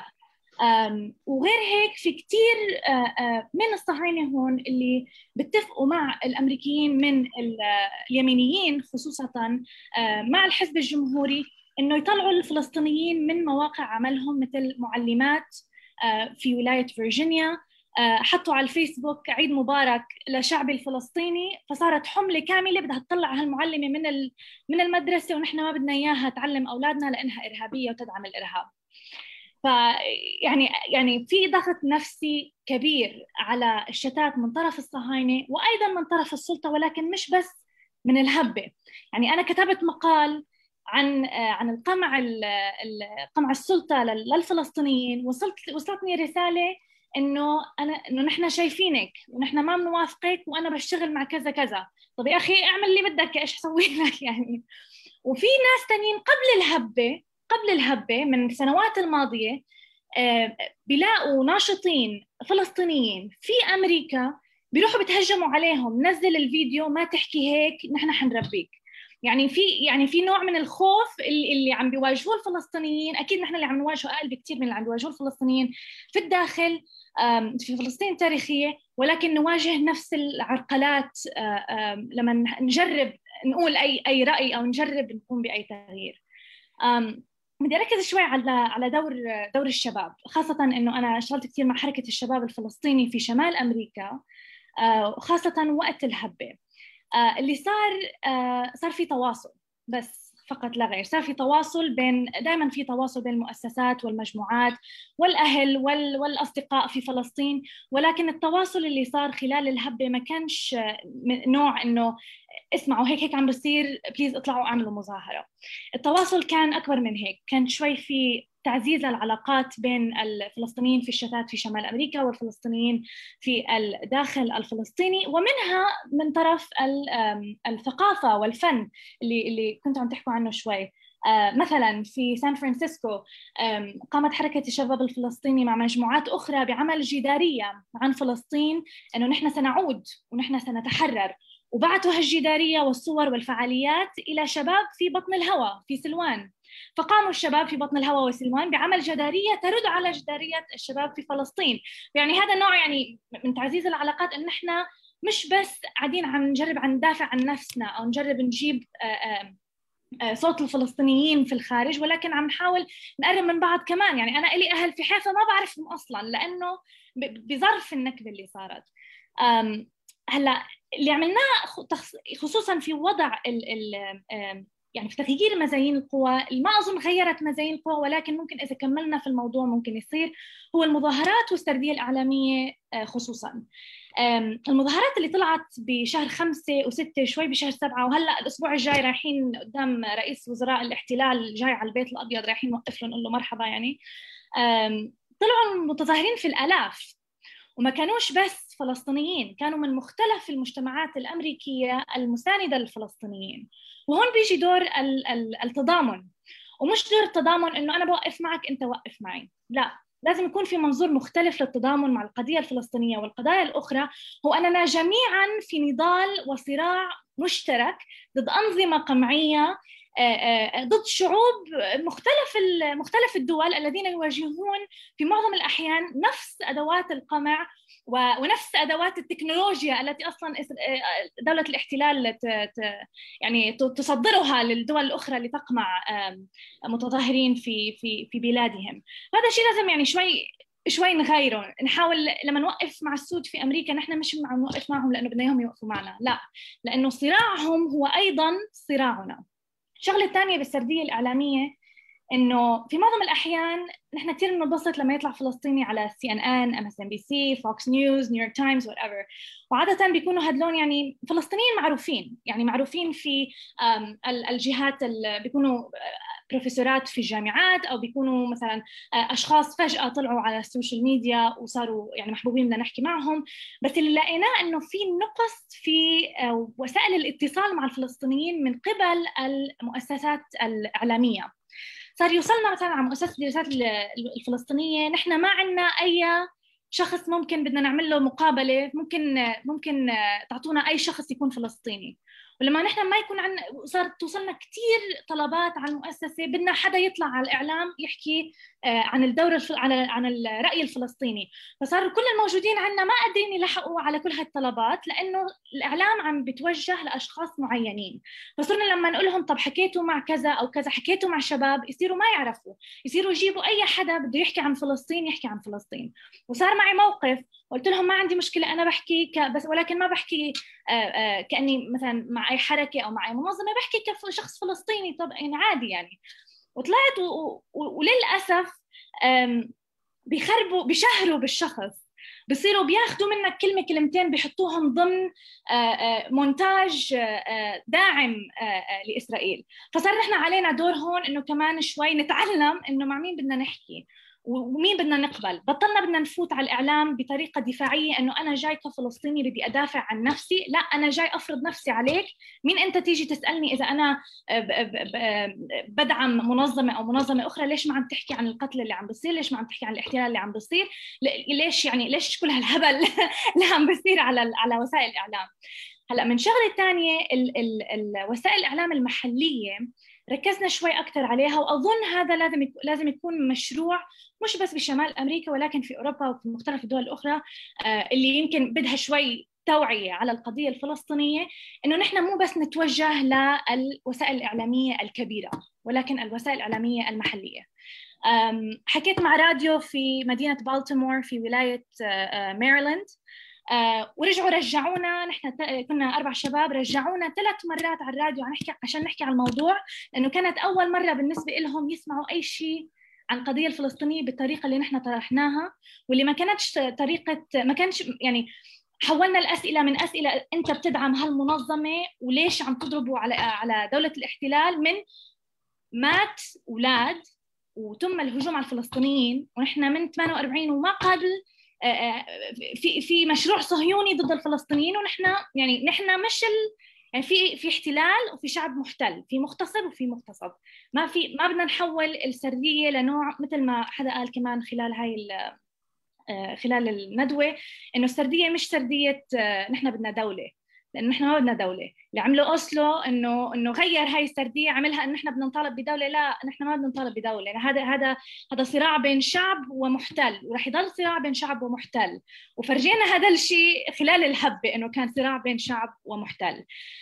مواقف أخرى صارت مع راديوهات محلية، هو صاروا يدافعوا عن حالهم، صاروا لما نفوت لعندهم وعم نفرض نفسنا عشان نحكي عن القضية الفلسطينية، صاروا لازم يقولوا لمستمعيهم إنه أنا من خلفية معينة ولا أوافق أي قمع في العالم، بليز ما تفهموني غلط لما أسأل هالسؤال. فلقينا إنه نحن خايفين طول الوقت نطلع بدنا بس ندافع عن حالنا، ولكن فينا بس نفرض حالنا وممكن نغير هاي السردية. فهذا الشيء يعني ممكن نستخدمه إلى الأمام إن شاء الله. وشغلة تانية بدي أشوف إذا نسيت إشي. يعني هذا إجمالا كله، ولكن يعني عشان أخبركم يعني إحنا جاي رئيس وزراء دولة الاحتلال يوم الخميس، وعدة منظمات راح توقف أمامه. يعني إحنا ما وقفنا المظاهرات اللي هون أو الحملات اللي على السوشيال ميديا أو الرسائل اللي نبعتها أو الضغط على التوعية في المجتمع هون أو على الضغط على أعضاء الكونغرس. اللي توقف هو التغطية الإعلامية على الأشياء اللي بنعملها. فهي مشكلة أخرى عم بتصير، إنه امبارح قصفوا غزة، ما في غير العرب عارفين إنه قصفين غزة، هون لا حياة لمن تنادي، بس بيركزوا لما نحن نرد. فهي مشكلة أخرى لازم نتطرق إليها، بعرفش كيف لازم نتطرق إليها، وبس حوقف هون يعني. شكرا كثير لورا، بس عندي رجاء ممكن. شكرا كثير على الصورة اللي أعطيتينا إياها عن وضع الشتات في أمريكا، وتحديدا في مواجهة الإعلام وكيف بيحاول يجير الإعلام الفلسطيني لضده. إنه ما في مشكلة تقول إحنا ضد الاستعمار، ضد الابرتايد. ما صار بعدين صار في هلا مؤسسات اسرائيليه بتسالم وغيرها بتقول اسرائيل من البحر الى النهر دوله تمييز عنصري، وطلعت شو اسمها هيومن رايتس واتش بتقول اسرائيل دوله. ففي عندنا اداء انه وهذه دولة الاستعمار، دولة تمييز العنصري والابرتايد تشمل الفلسطينيين، كل فلسطين التاريخية، مش بس الضفة وغزة بنسبة 48. ومفيد بعدين صعب انه يجوا يقولوا لك منين جبتي لنا اياها هاي الابرتايد، ما هو صارت تداولة بالخطاب الدولي، وهذا مخترق جديد. يعني قديش نضلنا وعملنا وكونا بين الأكاديميين مشيت، بس هلا صارت بالصحافة العالمية إنه مقبولة. طيب بعدين هون أنا رأيي إنه منيح شغلة حكيتيها تبين قديش لازال للثقافة أو الحقل الثقافي دور متميز. ليش؟ لأنه أدوات الحقل الثقافي تختلف عن والكلام لرازي تختلف عن أدوات الحقل السياسي. الحقل السياسي في أحزاب، قوة سياسية، في أوكي خلينا أكمل بس برجع لك. في يعني لغة مع في ترتيبات، في برلمان وفي كذا وفي كذا. الحقل الثقافي شو أدواته؟ الكلمة والصورة والفيلم والشيء اللي حكيتيه عن الجدارية. هذا بدل قديش ممكن يكون في تأثير. في لما بيفشل الحقل السياسي اللي ممكن يشكل أداة إنقاذ أو إعادة بناء الحقل السياسي، أنا رأيي هو الحقل الثقافي بالمعنى الواسع من الكلمة، حتى الصورة، حتى اللوحة، حتى المسرح، حتى إلى آخره. هون لأنه بعيد تجديد الوعي. طبعا أنا بحكي عن ثقافة ديمقراطية تقدمية، مش انا بس تفضل رازي. بما انه الحكي كان موجه لي، انا بس بدي احفظ حقي في الرد بعدين خلص. اوكي، لا في بتحكي هلا. لا في بعد دور، لا بعدين. في دور، في طبعا دور. تفضلي. هلا دور دور وين راح؟ بدي احكي كلمتين عن عن السيدة او الآنسة أماني. وينها أماني؟ أماني حليف أمتين، كتبتي لي اليوم. طيب نسيت شو كاتبين عنك والله. ضيعت الورقة. فيك قدمي حالك منيش. أحسن قدمي حالك بسطرين 3 4. أنا اسمي أماني خليفي، بالأساس من الفحام، متواجدة بالقدس كثير سنوات. حالياً بشتغل بمؤسسة اسمها الجذور الشعبية المقدسية، وحالياً عم بنهي أطروحة الماجستير بدراسة برنامج دراسة الثقافات. وين؟ بأي جامعة؟ الصراحة بالعبرية. اوكي، اهلا وسهلا. والصراحة عم بكتب عن الاقتصاد السياسي للإنتاج الثقافي هو كثير مرتبط. هيني لقيت صح. الصراحة هيك حاسة حالي بمصيدة، هيك تم توريطي بما إنه أنا آخر المتحدثات. في كثير أشياء انحكت، وإسا هذا الصراع بدي أرد على الأشياء ولا بدي أحكي أنا إيش محضرة. فرح أحاول أعمل توازن بين المستويين. هيك بالبداية إحنا أخذنا مفهوم ضمنا العنوان تبع الندوة، وكأنه يعني استعادة مكانة المسألة الفلسطينية وكأنه تم فقدانها. حسب رأيي مش لازم نتعامل مع هذا العنوان من دون ما نطرح إشكالياته ومن دون ما نحكي عن الفرضية الضمنية اللي فيه، لأنه حسب رأيي بعد 100 سنة من الاستعمار والهبات المختلفة، دائما في طلوع ونزول بأي حالة سياسية، بس بما أنه صراع وجود هو مستمر، أنا يعني صعب علي مع تعريف أنه إحنا خسرنا. القضية الفلسطينية خسرت مكانتها. التضامن العالمي اللي إحنا شفناه مش بس كمان من دول أوروبية أو دول شمال أمريكا إلى آخره، من مناطق ثانية، كيف ما ذكروا الصبايا والشباب اليوم، هي دليل كثير أساسي على إنه القضية الفلسطينية بعدها مركزية. السؤال كيف إحنا نتعامل معها، كيف إحنا نتعاطى معها، هذا مستوى آخر من النقاش. بس إنه خسرناها يعني صدقاً أشك، وكثير مهم ما نعمل هاي الإسقاطات على المشهد الحالي. المستوى الآخر هيك إذا بدنا نيجي نطلع على الهبة وإحنا نتعامل مع هذا المشهد كأنه مشهد اللي هو انتهى، كمان هذا مستوى إشكالي. يعني كثير بوافق مع دانا، حكت إنه هاي محطة، وخصوصاً لأنه أنا موجودة بالقدس وكنت موجودة على الأرض، واللي موجود بالقدس يعني كثير سنوات، من هبة محمد أبو خضير لهبة باب الأسباط للممارسات اليومية وإفرازات هاي الممارسات اليومية، الفعل ورد الفعل، فهي دائما عملية تراكمية وهي عملية مستمرة.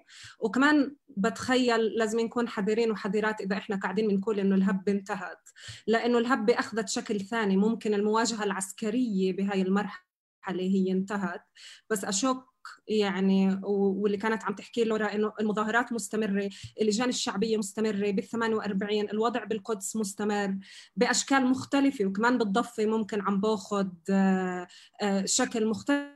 بس كمان تعالوا يعني نحاول ما نسكرها بلحظة زمنية تبعت بداية ونهاية. ونقطة الانطلاق دائما حسب رأيي، وهون الإشي المركزي أمام هيك فعل، إنه إحنا ننطلق من الممارسة، ما بننطلق من مفاهيم ضمنية اللي هي مشكلة، رؤى اللي هي مشكلة براسنا، خطاب اللي إحنا بنرجع بننتجه كمان مرة، لأنه الحدث هالقد قوي. وأنا يعني مش بمحل أجي أقول حتى إنه في عندي سردية مرتبة عن هذا الحدث، لأنه حدث بعدنا عم نفهمه، حدث إحنا كنا جزء منه من تشكيله بمواقعنا المختلفة. فكثير مهم نكون حذرين وما يتم إسقاط تعريفات معينة، إن كان تعريفات برؤى تبع الحل السياسي أو تعريفات اللي هي إشكاليات تاريخية للمأزق اللي إحنا موجودين فيه، لأنه المأزق اللي إحنا موجودين فيه هو مش جديد، إن كان على صعيد الأراضي المحتلة عام 67 أو على صعيد الأراضي المحتلة عام 48. وبتخيل كثير مهم نقطة الانطلاق إذا بدنا نبني على أي شيء بهاي اللحظة تكون من تغيير موازين القوى، وموازين القوى تغيرت. يعني اليوم اللي تم فيه إيقاف مسيرة الأعلام، وأنا كنت موجودة بباب العمود، يعني مش مع الشباب والصبايا، على درجات باب العمود بمحل اللي هو أبعد شوي، مع أول صاروخ اللي هو طلع من غزة، أنت بتفهم إنه على كثير لحظات اللي هو عم بيكتشف الممكن من جديد، يعني بتم إعادة اكتشاف الممكنات والقدرات اللي هي موجودة عندنا. وكمان إذا بدي أرجع بالقدس، لأنه يعني كمان مرة من هناك أنا ببني فهمي لهاي الحالة.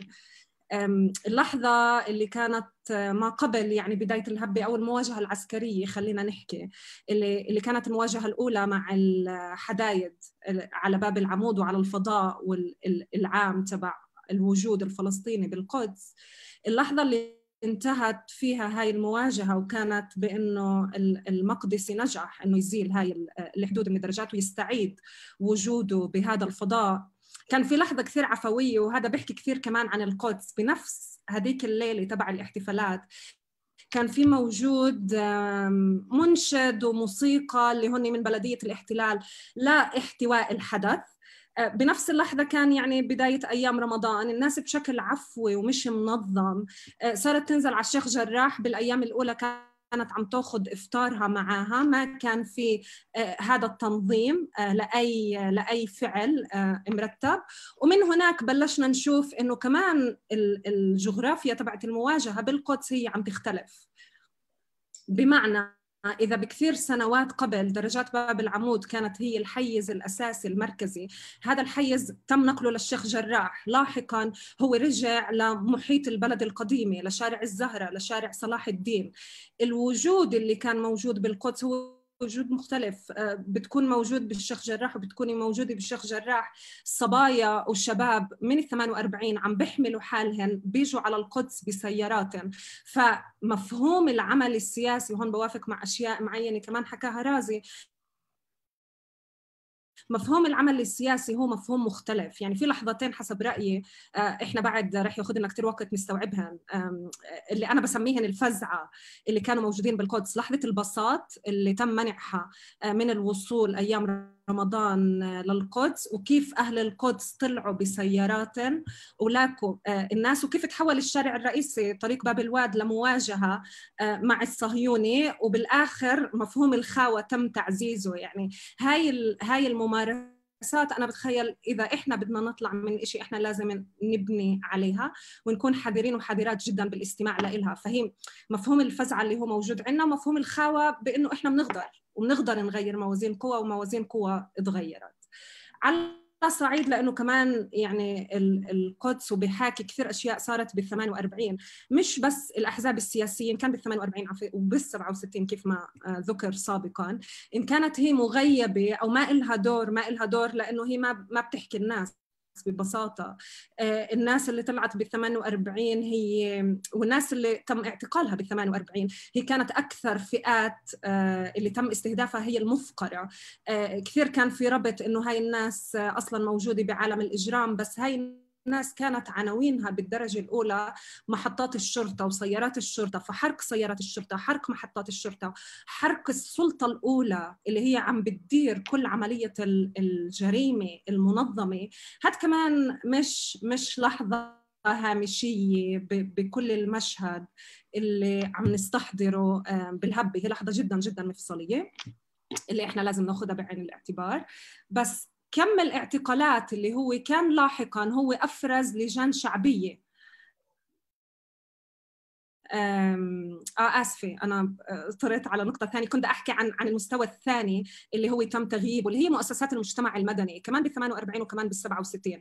وإذا بنحكي إحنا عن فعل ثقافي وعن إنتاج ثقافي، هاي المؤسسات ما كانت مغيبة حسب رأيي بالصدفة، هي كانت مغيبة لأنه هي موجودة ضمن بنى اللي هي بتفرض هيمنة معينة.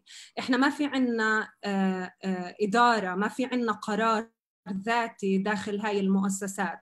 هاي المؤسسات وجودنا فيها حولنا من أفراد اللي هن ناشطين وعندهم قدرة على الفعل السياسي لأفراد اللي هن أصحاب مهن، فصار عنا المركز تبع المتطوعين، مركز النشاطات إلى آخره. فهاي المؤسسات كمان ما إلها دور. فإذا بدنا نيجي نفهم الفعل السياسي وكيف تم استعادة، أنا كنت بقول الفعل السياسي بالهبة اللي هو كان فعل فردي بالضرورة وكان فعل محلي، لأنه تم إفراز كثير لجان محلية. اليوم إذا بنيجي بنطلع إحنا على عكا على سبيل المثال، الشباب والصبايا بعكا بعدهم بتظاهروا لليوم وبدعموا المعتقلين. صناديق محلية إذا بنيجي بنطلع على مفهوم الاقتصاد ويكون عندنا اقتصاد مستقل، صناديق محلية، لجان شعبية اللي هي عم تدعم بكل سياسات، إن كان السياسات الاعتقالات أو سياسات الاحتواء، لأنه دائما المستعمر رح يشتغل على هدول المستويين. وأكثر إشي كمان منشوف هاي السياسات الناعمة منسميها بالقدس، والمراكز الجماهيرية اللي هي بتحاول تحتوي الشباب المقدسي، تأثر للشباب المقدسي. فهون كثير كثير مهم نفهم هاي اللحظات، هاي ممكن اللي هي حركات صغيرة على الأرض، بس هاي اللحظات اللي أنا بتخيل لازم نستثمر فيها. وبلكي كمان بنهي بموضوع الفزعة وموضوع الترابط بين وكسر الحواجز الرمزية والمادية. كمان كان في لحظة ثانية اللي أهل القدس طلعوا على اللد، لما كان في حصار اللد طلعوا بسياراتهم ودعموا أهل اللد اللي موجودين هناك.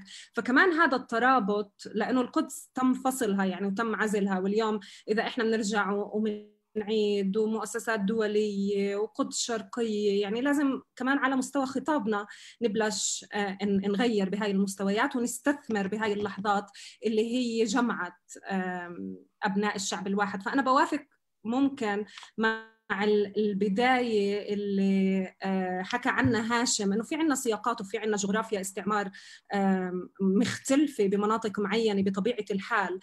بس اليوم إذا إحنا بنحكي ضمن أهم مؤسسة معرفية موجودة بفلسطين وبنحكي عن إنتاج معرفي، بتخيل كثير مهم نبلش نسائل حالنا ليه إنتاج المعرفة عم بيكون ضمن الجغرافيا الاستعمارية اللي خلقها لإل الصهيوني.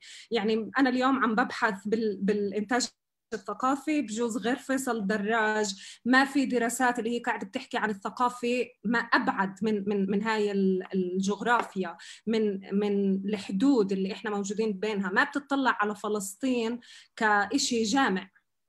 هاي اللحظات اللي لازم نبني عليها على مستوى فعلنا، نيجي نطلع من هاي القوالب اللي حطنا فيها المستعمر، ننتج خطاب لإلنا مش بالضرورة يعني كمان بتعاطى مع التضامن الدولي. يعني إذا إحنا بنيجي نطلع، وكنت ذكرت جميل قبل كل موضوع مؤسسة Human Rights Watch، وحسب رأيي النفاق تبع هاي المؤسسة بالتعامل مع القضية الفلسطينية. المؤسسة صحيح أطلقت تقرير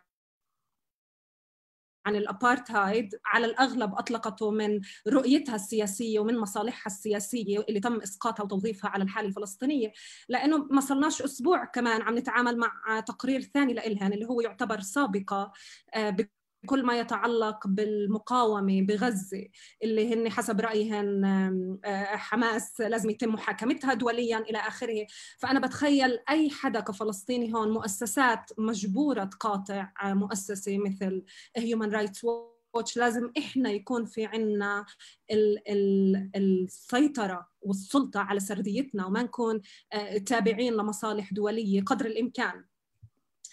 فهيك يعني إذا بدي أنهي إنه ببساطة ما نحمل هاي الهبة أكثر مما تحتمل، بس بنفس المقدار ما نقلل من قيمة اللحظات اللي هي كانت بالممارسة، وننطلق دائما من الممارسة ونطلع بلكي من نحاول قدر الإمكان إنه إحنا نطلع من الإسقاطات اللي هي موجودة مسبقا بوعينا عن كل فهمنا لكيف لازم يكون التغيير وكيف لازم يكون التحرير إلى آخره. بس شكرا. شكرا كثير أماني. يعني حكى شيء مهم، إنه الهبة لا زالت مستمرة، وهذا هاي نظرة كمان نظرة بدها تأمل، يعني بأي شكل هي مستمرة وكيف ممكن هذا الشكل يصبح دائما الحضور، مش يكون هبات زي ما حكى، ما في هناك قوة أو مركز أو مراكز تستثمر أو تتأمل في هاي، تدرس كيف ممكن هذه الهبة أو الهبات تصبح ظاهرة مستمرة. وهذا طبعا أكيد بيأثر كثير في ميزان القوى، إنه بربك العدو بزائد التضامن الدولي. أنا ما أعتقد بالنسبة لنا التضامن الدولي مش شغلة ثانوية، شغلة مهمة، لأنه ميزان القوى إذا بدنا نغيره سواء من أمريكا أو بالعالم أو بالدول العربية حتى، أو حتى بالسلطة، بده شغل دائم. نحكي شغلات كثيرة، ما بعرف ممكن نسمع للمداخلين الآخرين إذا عندهم ما يضيفوه أو يوضحوه أو يأكدوا عليه من الكل اللي انحكى. يعني هلا الجلسة مفتوحة للنقاش. هلا طلعت على الأسئلة ما لقيت شيء بصراحة يجلب يعني كله شكر وكله مش عارف ايش، كله تكرار. فخلينا احنا نناقش بين يعني اللي حكيناه، ونحكى شيء كثير يستحق النقاش ويستحق التأمل، فمطروح للجميع. ففي الكل هلا يشيل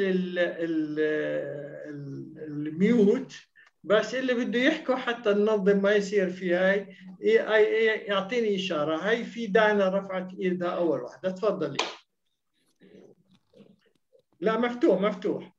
لا عشان شكرا كثير للكل، يعني فعلا حديث ممتع وأنا دائما بكون سعيدة لما نكون شباب مع بعض فلسطينيين من كل محل. يعني يمكن هذه أكثر نقاشات اللي بتعطينا دفعة لقدام، واللي بتشعرنا إنه إحنا بحاجة لتعزيز هذا الحوار الدائم ما بين بعض كشباب، سواء في الشتات في بيروت، في أمريكا، في كل محل يعني، وبالداخل الفلسطيني طبعا، لأنه ولا يمكن نوصل لأي حلول أو لأي يعني نقاشات تقدمنا خطوة قدام من دون ما إحنا نتحاور مع بعض. بس حابة أنا أعطي يعني أعلق على إيش اللي هو دائما بتكرر، موضوع العفوية اللي كانت بهاي الهبة والتكرار اللي بنسمعه حتى في عديد من المقالات اللي بتنتشر، إنه هاي الهبة صارت غير منظم، الحركات الشبابية هي غير منظمة أو غير تابعة لأحزاب، ما عندهاش قرارات حزبية، ما عندهاش ولا أي يعني انتماءات حزبية. صراحة أنا بفكر إنه هون إحنا لا، لازم نوقف شوي ونقدر يعني نقرأ الإشي بطريقة يعني صحيحة، إنه بالنهاية إحنا الشباب الفلسطيني بشكل عام ننتمي للأحزاب، يعني حتى بالجامعات الفلسطينية لما تلاقي. بس خليني أكمل وبعدين بقدر أسمع يعني أي حد. بعرف إنه رح نختلف وبعرف إنها كتير أوكي رازي دور بالك شوي، يعني 3 دقايق وبعطيك المايك تفضلي. يعني بالنهايه لما احنا بنطلع على الجامعات الفلسطينيه، انا خريجه برزيت، فنسبه التصويت هي 70% بالجامعه، نسبه التصويت هي لاحزاب سياسيه. انا هون مش عمال بفتخر بالاحزاب بحالتها الحاليه، ولا حدا بيقدر ينكر انه احزابنا اليوم مترهله بقيادتها، هذا شيء واضح. ويعني انا بغلط اذا بحكي انه هلا بدنا نناقش احنا هل هي مترهله او لا، ولكن اللي بحاول احكي انه الناس، حتى الاشخاص اللي كانوا يعني بتنظيم هاي الهبه او انهم يحاولوا، يعني حتى موضوع الاضراب بلش من الداخل الفلسطيني، اضراب 18 كلنا بنعرف انه اعلان الاضراب صار من الداخل الفلسطيني، ولكن كيف قدرنا نوصل لكل منطقه بفلسطين سواء جوا فلسطين او برا، حتى على حدود الجولان، في بيروت، في يعني بالمخيمات تم اعلان حاله الاضراب. هذا كله كان بفعل شباب، شيء منه منظم شيء غير منظم. يعني ما نقدر ننكر انه يعني القدره على التنظيم اساسها عند كثير من الشباب هي موجوده لانهم بنتموا لاحزاب، يعني بغض النظر عن الحزب كحزب اذا هو اليوم قوي او لا، ولكن الشباب كثير منهم بنتموا لهذه الاحزاب، والخبره لتنظيم الامور عندهم جاي من انتمائهم سواء في الجامعه او سواء برا الجامعه لهي التنظيمات السياسيه. ومن هون بدي انتقل للنقطه الثانيه، كيف اسرائيل بتحاول دائما تجهض اي فعل تنظيمي جمعي، لانه اسرائيل بالنهايه بتخاف من الشيء الجماعي. يعني هذا الشيء احنا ما بنقدر يعني ننكره، انه اي محاوله جمعيه بتم يعني مش بس احباطها، بكل الطرق والسبل العمل على انهائها بشكل كامل. وهون بس بدي اشير كونه احنا بشهر يعني اب بشهر 8، ومبارح كانت ذكرى لعمليه بطوليه صارت قبل سنتين، اللي هي عمليه عين بوبين في يعني قرب مدينه رام الله، اللي هي اكثر مدينه فيها تعزيز للامن الاسرائيلي من خلال الكاميرات والمراقبه. صارت هاي العمليه بتنظيم واضح، وهلا في الشباب الفلسطينيين اللي قاموا بهذا الفعل عم بيتحاكموا في المحاكم الاسرائيليه، وعلى اثرها اسرائيل لانها عارفه انه هاي كانت مش بفعل فردي، هاي كانت بفعل منظم. تم اعتقال ما يزيد عن 100 من يعني من الرفاق والرفيقات اللي بيتبعوا لهذا التنظيم اللي هو يعني تبنى هاي العمليه او تم يعني ربطها في هذا التنظيم. فحاولت بكل الطرق من خلال التعذيب العسكري اللي سمعنا عنه، وبتخيل كلنا سمعنا عن حاله سامر العبيد اللي وصل حد الموت نتيجه التعذيب العسكري، لانه اسرائيل عارفه انه هذا الفعل كان جاي منظم وبدها تجهده، لانه اسرائيل بترفض اي فعل يكون منظم. وما هيك يعني هذا ما بينكر انها كمان بتهاجم اي فعل فردي، لانه كلنا بنعرف انه اي مقاوم اي فدائي سواء يعني تحديدا لما صارت العمليات الفرديه تظهر اكثر من بدايه 2015 لليوم، نلاحظ انه اسرائيل تلجا دائما للعقاب الجماعي في انها تهدم البيت وتحكي لاي مقاوم فلسطيني او فدائي انه مش بس انت رح يعني عمليا بيكون استشهد او تم اعتقاله وتأبد، مش بس انت ولكن عيلتك، محيطك، يعني اصحابك، كل الدائره المحيطه فيك هي مهدده، عشان اي حدا بيفكر باي فعل مقاوم بكل اشكاله بده يؤدي لهي النتيجه. اخر نقطه بدي احكيها انهي فيها، انه يعني يمكن احنا اليوم الشيء المميز هو انه صار في اشكال مختلفه للنضال او تعبير عنها بطرق مختلفه، في مساحات اوسع، في قدره عنا اوسع انه نعبر عن يعني عن مقاومتنا بكل الاشكال. هذا الشيء يمكن مختلف عن السنوات السابقه لما كان في تنظيمات سياسيه واضحه بفعلها ودورها. ولكن حتى الهبه بعد ما انتهت، اذا هلا بنراجع شوي الاعتقالات بنلاحظ انه يعني تم اعتقال عدد كثير من الشباب اللي هم كانوا بنظموا هذا يعني هاي الحراك اللي صار او الهبه، وكثير منهم هم بيتبعوا لاحزاب سياسيه وتنظيمات وبنتموا لها، بغض النظر هم بهاي اللحظه عم بيتصرفوا كانوا كافراد ولا كاحزاب، ولكن هم جايين من هاي الارضيه. وشكرا. شكرا دانا، كثير مهم. ما بعرفش إذا فينا نحكي أو حد في يحكي شوي بدام حكيتي عن أشكال مختلفة للنضال، عن وسائل الاتصال الاجتماعي واستخدامها، كيف استخدمت في هاي الهبة. إنه أعتقد كان في تحديدا في الخارج وفي الداخل. يعني أنا من الناس اللي كنت أدخل يعني على الفيسبوك مشان أعرفوا التفاصيل وين وصلت. تفضل رازي. يعني انا كنت بالاول بدي احكي عن موضوعين. يعني ده انا اول شيء بدي اعتذر انه قطعتك، معيش حق ومش لازم، بس هيك للحظه حسيت حالي انه بنفع، وهو شيء بنفعش، حقك علي من اول قبل كل شيء. ثاني شيء اللي معني احكي فيه، انا كنت احكي كمان عن موضوع الثقافي، بس ده انا فتحت موضوع مهم. انا ما بحكي يعني عن الافراد، يعني بالاخر الافراد كانت، انا كنت شيء مرحله ابن شيء شكل من اشكال التنظيم السياسي، وكثير ناس من اللي بشتغل معهم اليوم حوالي هن ناس كانوا بتنظيمات سياسيه، وهذا شيء ما بنختلف عليه. بس السؤال، هل هاي التنظيمات السياسيه ليش مش عم تشتغل باسمها اليوم؟ ليش هاي التنظيمات السياسيه عم بتنزل شبابها على حركات شبابيه تدعي باسم حركات شبابيه؟ لانه هاي التنظيمات السياسيه بطلت تقدر باسمها تشتغل، مش بس بالمفهوم السياسي تبع العمل الامني وغيره وغيره، لا المفهوم انه الشارع بطل يمشي وراها. يعني اليوم انت عشان تحرق اي نشاط سياسي اعلن انه حزب مسؤول عنه في قائد بيمشي في فلسطين. اي نشاط سياسي. هذا واحد. اثنين، انه انا مش كثير بالنسبه لي بفرق معي الانسان اللي جاي معي على المظاهره وبيشتغل معي من وين هو جاي، انا بهمني باي صفه هو جاي. يعني هل هو بيشتغل من خلال لما يجي معي وهو كاين منظم يسار ولا حتى حزب تحرير، ولا انا ما بساله. انا بحكي عن الوضع السياسي العام من ناحيه بنى سياسيه عامه. هاي البنى السياسيه عم بتمر في حاله شلل يعني، وهذا حاله الشلل واضحه. يعني بنقدر نحكي انها ربت شباب بشكل منيح بشي مرحله وعم نشتغل معهم اليوم، بس هذا ما بقول انه ارجع لهم الفضل، لانه بالاخر انا بعرف انه في مرحله لازم احنا نتخطاها، وهي مرحله هاي البنى وهاي الاحزاب السياسيه، لانها كمان عم بتكون نوع من انواع الاعدام للشباب اليوم اللي موجود.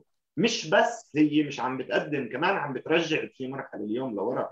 وبفكر انه احنا بفلسطين يعني لازم نبلش نحكي عن كيف ممكن نشكل اطار سياسي يتقبل جميع التنوعات اللي موجوده في فلسطين، ولكن يضعها في سهم واحد بنطلق لهدف استراتيجي واحد بالاخر.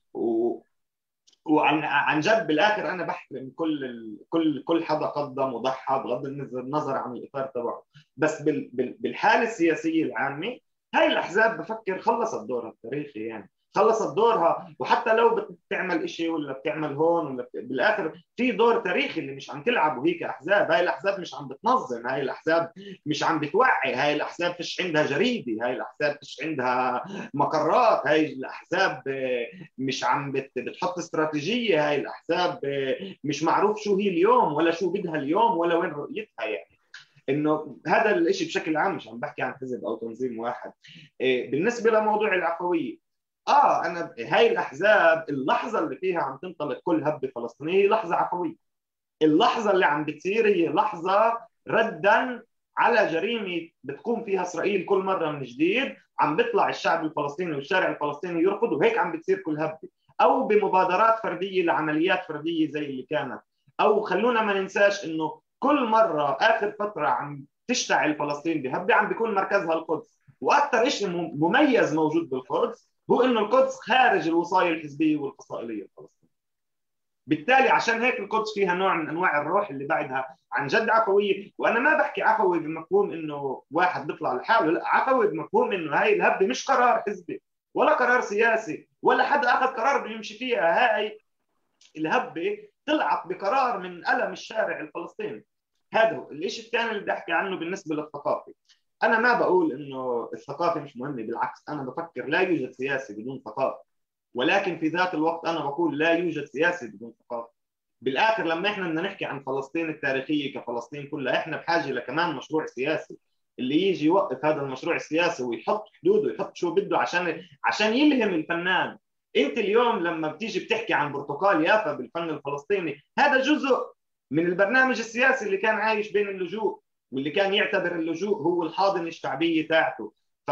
فانا بفكر انه فصلهن عن بعض، او انا بفكر انه العلاقه بينهن يعني هي يعني زي انه ما فيكاش تفصل يعني ما فيكاش تفصلهن ولا باي شكل، لانه هن جزء من حقل واحد بالاخر. الثقافه هي تعبير فني وتعبير هوياتي عن طموح سياسي، عن حاله سياسيه بتسبق السياسي مرات او السياسه بتسبقها مرات، مش مهم. بس بفكر انه لا يمكن ولا باي شكل من الاشكال فصلها. وهذا هو. شكرا كثير. اوكي، شكرا. لا زلت انا اعتقد انه في فصل بين، يعني في استقلاليه نسبيه بين الحقلين، بس على كل الاحوال هذا موضوع ثاني. ما حدش حكى عن اعاده بناء منظمه التحرير او ضروره لما نحكي عن مساله تمثيل. عم بحكي عن اعاده بناء، مش اصلاح او احياء، بس اعاده بناء على اسس ديمقراطية تمثيلية للكل الفلسطيني. إذا بتعتبروه مش مهم ما في مشكلة أبدا، بس طرحت مشروع التمثيل، مشروع إنه في عندنا مسألة تمثيل ومسألة المشروع الوطني شو هو. تفضلوا. تفضلي. ما بعرف، فكرت رفع رويدة تفضلي. أنا بدي أجاوب كنت على السؤال اللي طرحته قبل عن دور النيو ميديا، سوشيال ميديا. أوكي تفضلي. سرور. طرحت هذا السؤال، بس بدي أبلش من عند لورا. لفتت نظرنا بشغلة قبل شوي لما نحكى إنه بده يكون في أشخاص، قنوات بدهم يستضيفوا فلسطينيين ليحكوا عن فلسطين بموضوع هبة القدس وغيرها من المواضيع. وهذا الشيء كتير مهم على فكرة اللي حكته، وأنا كتير واجهته. يعني أنا بإعداد برامجي لما كنت أعد بروجرام يكون بدنا ضيوف فلسطينيين سواء بقضايا ثقافية اجتماعية، كان كتير يكون في صعوبة لحتى نوصل لأشخاص. ليه؟ لأنه ما بعرف إذا كان هذا ضريبة اللجوء. يمكن كل واحد فينا بمكان، كل واحد فينا بمحل، فنحن مش بدائرة واحدة بنعرف بعض مجمعين مع بعض لحتى نكون عاملين هذا الجسم الواحد والموحد. هون إشكالية. أنا برأيي إنه نحن يعني حتى مفككين سياسيا، مفككين اجتماعيا، وحتى بالأمور الثقافية. إنه كتير في أشخاص ممكن يكونوا قادرين إنه ناجحين مميزين، قادرين إنه يحكوا بأي إطار نقدر نوصل لهم، ولكن في صعوبة إنه نوصل لهم لأنه نحن مفككين. هون برجع دكتور جميل لموضوع النيو ميديا. يعني كيف ممكن نقدر نستخدم هذا المحل كسوشيال ميديا لنقدر نحن نجمع بعض مرة من جديد. بس مش شرط يكون التجميع إنه دائما هاي ستيريوتايب عن فلسطيني، إنه والله الفلسطيني هو اللي بده يحمل المقلاع، هو اللي بده يحمل الحجر. هو هذا طبيعي، هذا تحصيل حاصل، ما اختلفنا عليه. بس كمان الفلسطيني مثقف، الفلسطيني متعلم، الفلسطيني قادر انه يكون موجود باي مجال. فبركي من خلال هذا النيو ميديا كيف قدرنا نستخدمها وقت هبة القدس. وبحكي عن نحن هون بلبنان يعني بالتحديد، لا ناقة ولا جمل. يعني يمكن على الحدود الجنوب عنا أورا في عنا حاجز ما بنقدر نتخطى هذا الحاجز الا بتصريح. فكان عنا السوشيال ميديا هو السلاح اللي عم نستخدمه لنكون متضامنين ونكون مشاركين. مش تضامن، هي مشاركة حتمية، نكون مشاركين بموضوع اللي عم بيصير كان بفلسطين. فبرضه هذا المكان ممكن نقدر نستخدمه أيضا لنقدر نحارب، يمكن لنقدر نتوسع أكثر بإطارنا الجغرافي، نقدر نجمع بعض ونلم، نعمل هاي اللمة الفلسطينية مرة من جديد. هذا اللي بدي أقوله بموضوع السوشيال ميديا، قديش خدمتنا، قد قدرنا نوصل، يمكن حتى نوصل الصوت أسرع، توصل الصورة أسرع. في كتير أشخاص حكت كمان برضو، يمكن لورا بأمريكا وبكتير دول مش عارفين شيء عن فلسطين. وما تروحوا بعيد، حتى هون ببيروت بلبنان في كتير اشياء كانت غائبة. يمكن حاطين الفلسطيني رابطينه بإطار الحرب، فلسطيني بإطار ال75 ووقفت هونيك الحكاية. فلا، كان هذا النوع جديد اليوم ساهم إنه نرجع نعزز التاريخ والحكاية الفلسطينية. موضوع تاني عن منظمة التحرير اعفينا، فما بعرف مين بدي جاوبه. أنا ما عندي جواب. لا بس لأنه من الموضوعات المطروحة. بس شكرا كثير. هو أعتقد إنه يعني بالنسبة للسوشيال ميديا مش محصورة فقط في الهبة، هي مستمرة في الحياة السياسية والثقافية والاجتماعية. لأنه أنا من الناس اللي بيتابعها كل يوم بقضي شي ساعة، وفي شغلات كثير واحد بيتعلمها أو بيلتقطها عبر السوشيال ميديا. بعرفش إذا هذا عام ولا فردي ولا كيف المشاركين انتبهوا للموضوع ولا لا. بس إذا دخلت في الحياة اليومية للناس أحيانا أو مش أحيانا. تفضلي لورا. فيني أضيف على السريع يعني على اللي قالته رويدة، إنه مثلا في موضوع الهبة نفسها فيش ضيوف، فيش أصلا وعي مين فلسطيني قادر يحكي.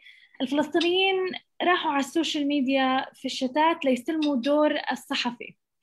فلما صار القصف على غزة وما حدا عم بيحكي مع ناس في غزة، الفلسطينيين تواصلوا مع شباب وصبايا في غزة، اطلعوا معنا على الانستغرام لايف، قعدوا معنا ساعة، حتى إذا قطعت الكهرباء، حتى شو اللي صار بنعمل نحن تسجيل للمقابلة احكوا لنا شو عم بصير ونحن بنقدم ترجمة للغة الإنجليزية مثلا.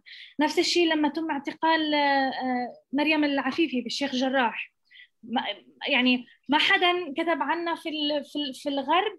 الشباب هن تصرفوا على السوشيال ميديا، فأظن هذا إشي جديد مثل ما قلت رويدا، يعني نيو ميديا إشي جديد عم نستغله نحن لصالحنا، خاصة إنه خلال الهبة صار في خوف من الطرف الصهيوني إنه تغيرت السردية، صار في طغي على الهاشتاجات اللي عم نستخدمها نحن كفلسطينيين، سيف شيخ جراح، غزة أندر أتاك، أند أوكيبيشن، كل هالقصص.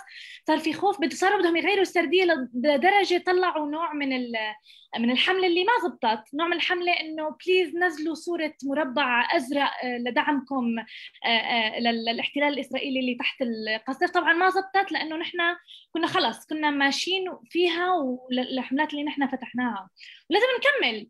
هلا في سؤال وصل في الشات تخصيصا لإلي عن ليش ممكن المواطن الأمريكي يخاف إنه يقول أي شيء عن هويته أو إنه يتفاعل. هلا يعني أمريكا مانا بلد الحريات، يعني يعني عكس ما نحن شايفينه. يعني إذا أنت مش خاصة في قصة التمييز العنصري، إذا أنت مش أمريكي أبيض أنت تحت المجهر، يعني مهجر بالذات، خاصة إنه أنا مثلا أنا أهلي مش أمريكان وانا لاجئه كنت، يعني ما كنت مش ماني خلقانه ربيانه بامريكا، فانا علي مثلا خطورات اذا طلعت احكي شيء ممكن يرفعوا قضايا يقولوا انه يسحبوا مثلا الجنسيه. في ناس كثير هيك اهاليهم يعني مهاجرين. في ناس كثير حتى السود لما يتم اعتقال السود والتهجم عليهم، طب ما هم مواطنين امريكان ولكنهم يعني يقمعون بطريقة وحشية جدا من قبل المجتمع الأمريكي ومن النظام الأمريكي. فيعني ما أظن مش قصة مش إذا مثلا واحد معه جنسية أوروبية أو أمريكية إنه خلص صار قوي وبده يحكي. إذا قادر وراه منظومة داعمة وما حدا ممكن ينزله تمام. بس في كتير فلسطينيين أمريكيين في المحاكم في أمريكا حاليا عم بيحاربوا قضايا تشهير ضدهم أو قضايا سلبت منهم أعمالهم أو تم يعني عم بيخربوا لهم حياتهم. الصهاينة عم بيحاولوا بكل شتى الطرق إنه يسكتوا أي فلسطيني خارج فلسطين عم بيحاول يحكي بأي طريقة ممكن تغير الرأي العام. يعني إن شاء الله يعني توضح هذا الموضوع. شكرا كثير. بس في رجاء من المترجمين إنه اللي يحكي ما يحكي بالسرعة اللي كانت دانا تحكي فيها، لأنه ما بقولوا مرهقين وما لحقوا، فيقدر تفضلوا.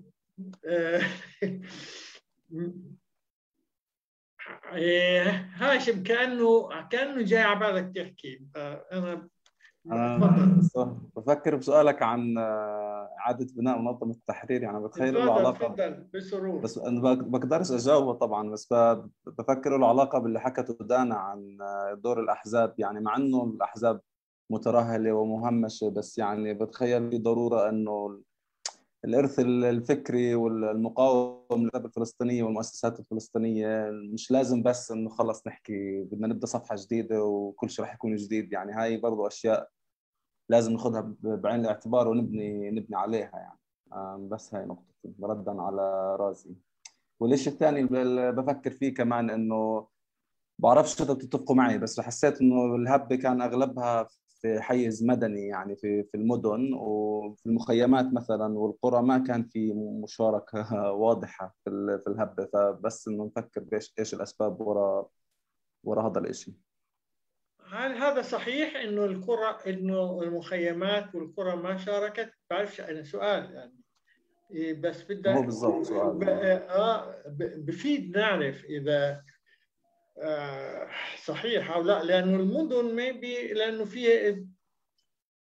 في تقول للناس يتجمعوا بالمنارة مثلا، بس بالقرى بدك تقول للناس روحوا على المنارة. ما بعرف إذا في حد عنده تجربة أو عنده أفكار حول الموضوع مفيد، يعني إنه انتبه لهذا الشيء. تفضلي روي. عم نحكي عن لا كان سؤالي بس بدي استفهم عن المخيمات داخل فلسطين، يا ما عم نحكي عن مخيمات يعني عم نحكي عن لبنان، عن سوريا، عن الأردن؟ وين مكان مخيمات المخيمات لا لبنان. انا جاوبت انه لا، شو بيقولوا، يعني اكثر شيء كان ممكن انه يكون في مسيرات داخل المخيم، بلا صار في مسيره في بيروت، بس داخل المخيم كان كل يوم يكون في هيك مسيرات صغيره على اطار كل مخيم. يعني طبعا انتم بتعرفوا جغرافيا، يعني استاذ دكتور جميل انت بتعرف انه مخيمات بكر الرشيديه غير بيروت غير الشمال، فهي غير برج البراجنة طبعا. اوكي بالضبط. فهن فعليا ما فيهم كلهم يلتقوا بنقطه واحده او بمكان واحد، يعني خارج اطار مخيم خلص بيكون صار بده ترخيص من الدوله اللبنانيه.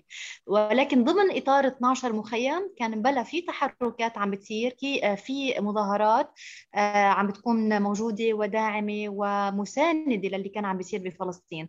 بس كان هذا هو الاقصى شيء اضافه الى السوشيال ميديا، لانه مثل ما حكينا يعني يمكن كل واحد فينا كان عنده حلم انه يروح على الحدود اللبنانيه الفلسطينيه ويفتح هاي البوابه ويعبر لفلسطين وكانه اليوم تحررت. بس طبعا القيود كانت تمنع والقوانين كانت تمنع، وبنرجع لنقطه الصفر ويمكن لتحت الصفر، انه لا بعدنا لاجئين وبعد هاي المعركه يمكن شوي بعيده عن انه نكون محررين حاليا. بحكي حاليا. فكان اكثر شيء هو كان مسيره داخل مخيم فقط لا غير، بلا كان في تحركات. جوابي للصديق هاشم. تفضل أماني، تفضلي انت مخيمات القدس اذا فيك تعطينا. يعني مخيم شعفاط ومخيم قلنديا مثلا اكثر من انه انا احكي عنهم اي شيء، يعني طبعا هن بمواجهه مستمره. بس كمان يعني احنا شفنا اللاجئين والمسيرات اللي طلعت من الاردن يعني على الحدود. بتخيل الاعداد.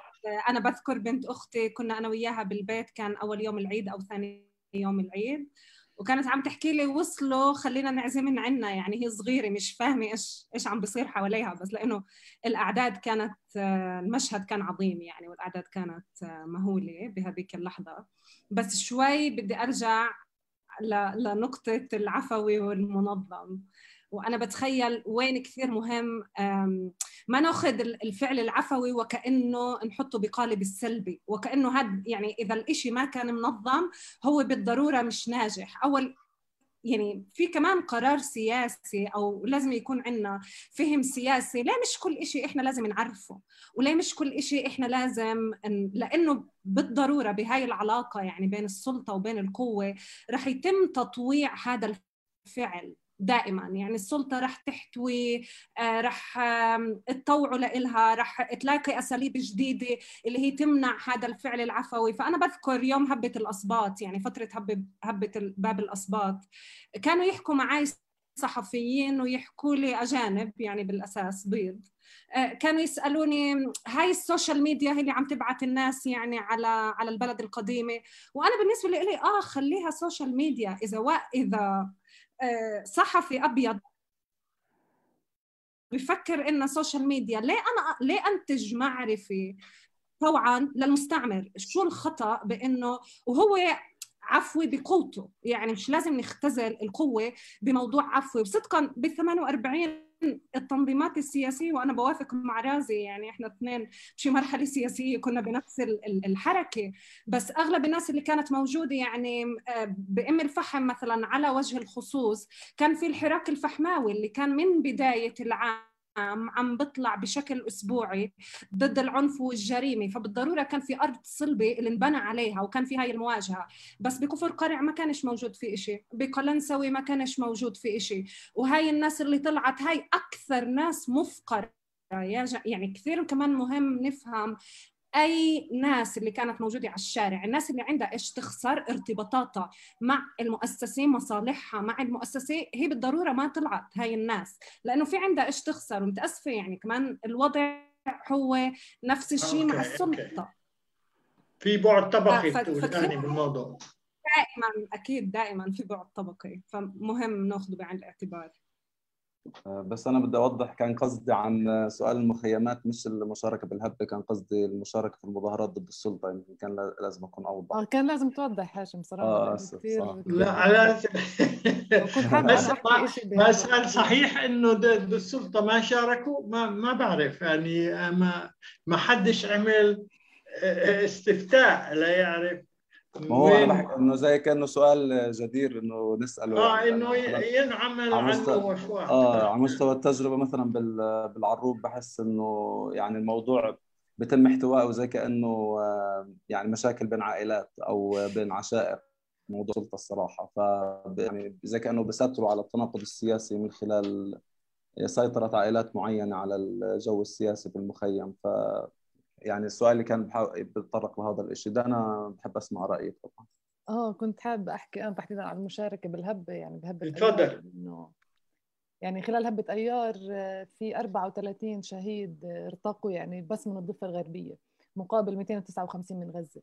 فشهداء الضفة الغربية كانوا يعني بنلاحظ لما نطلع مين هم الشهداء، هم بالغالب من القرى يعني بالنهاية، لأنه زي ما بنعرف المواجهات في المدن هي مصنوعة صناعة عشان إحنا نروح عليها نقاط التماس. يعني إذا بنحكي عن مدينة رام الله تحديدا وين أنا عايشة، فإحنا بنشوف إنه في بيت إيل، في عوفر، هي فعلا نقطة معمولة عمل إنك أنت تروح عليها، في حيث إنه أنت على الشارع والجنود فوق على رأس الجبل هم بقنصوا يعني في المتظاهرين تقنيص بشكل مباشر، مش زي القرى. انت كيف يعني بالنهايه بالقرى اهل القريه هم قادرين انهم يجيبوا يعني جنود الاحتلال لجوا القريه لمساحتهم، فهم بصفوا هم المالكين المساحه، مش زي لما انت واقف على نقطة تماس عند بيت إيل مثلا والجنود فوق بتطلع عليك وانت تحت. يعني مثلا بتذكر في يوم الإضراب ب 18/5 استشهد أدهم الكاشف في يعني على بيت إيل، لأنه بالنهاية إحنا كلياتنا تحت، يعني كلياتنا على الأرض، فأي لحظة بصير فيها إطلاق رصاص حي وأي حدا ممكن يستشهد بهاي البساطة. ولكن بالقرية الإشي مختلف جدا في يعني في كيف انه هم قادرين اهل القريه انهم يجيبوا الجنود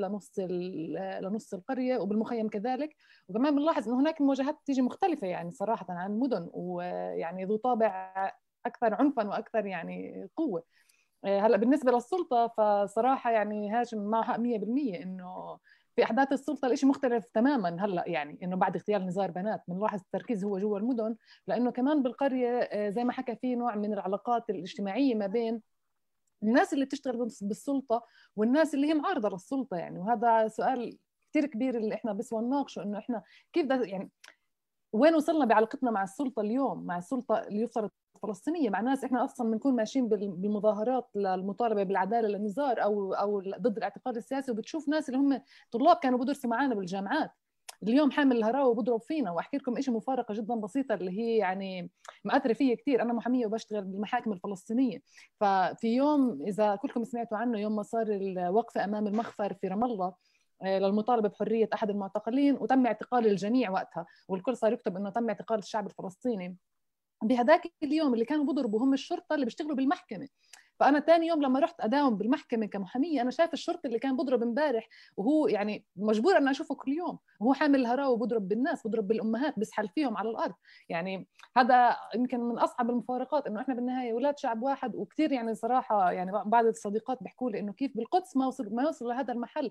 لما انت بتحكي عن يعني راس العمود بتضل العلاقه واضحه، في محتل وفي شعب تحت احتلال، في جنود احتلال اسرائيلي اللي هم ولا مره انت بدك يعني واضحه العلاقه مستعمر ومستعمر، مش في علاقه السلطه هون انه احنا عم ناكل ضرب من الناس اللي يفترض احنا وياهم ابناء جلده واحده.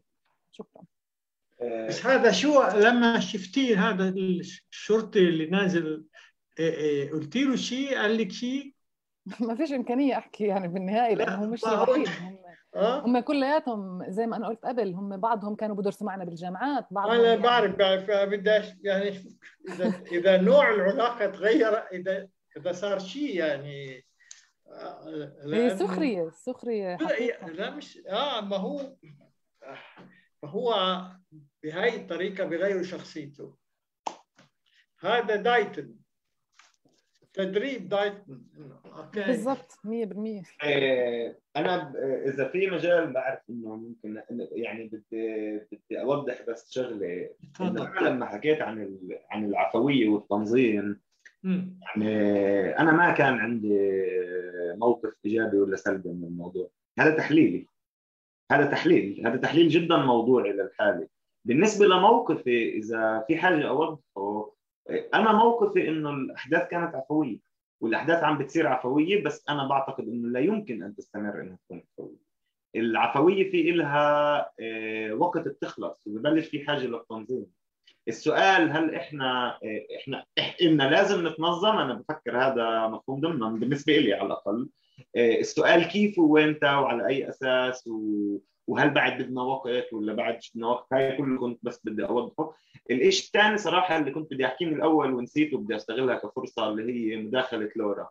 لما لورا حكت انه احنا برا وبيحكوا معنا واللي عايش بفلسطين مش زي اللي عايش هون وانا بفكر انه احنا بما انه عم نحكي عن انتفاضه الوحده وبنحكي عن الوحده وبنحكي عن الشعب الفلسطيني في كل مكان، واحده من الاشياء الضروريه اللي لازم نعملها هي انه احنا نكسر الحدود الوهميه اللي بيننا لمعرفه الالم الفلسطيني وين كل واحد موجود.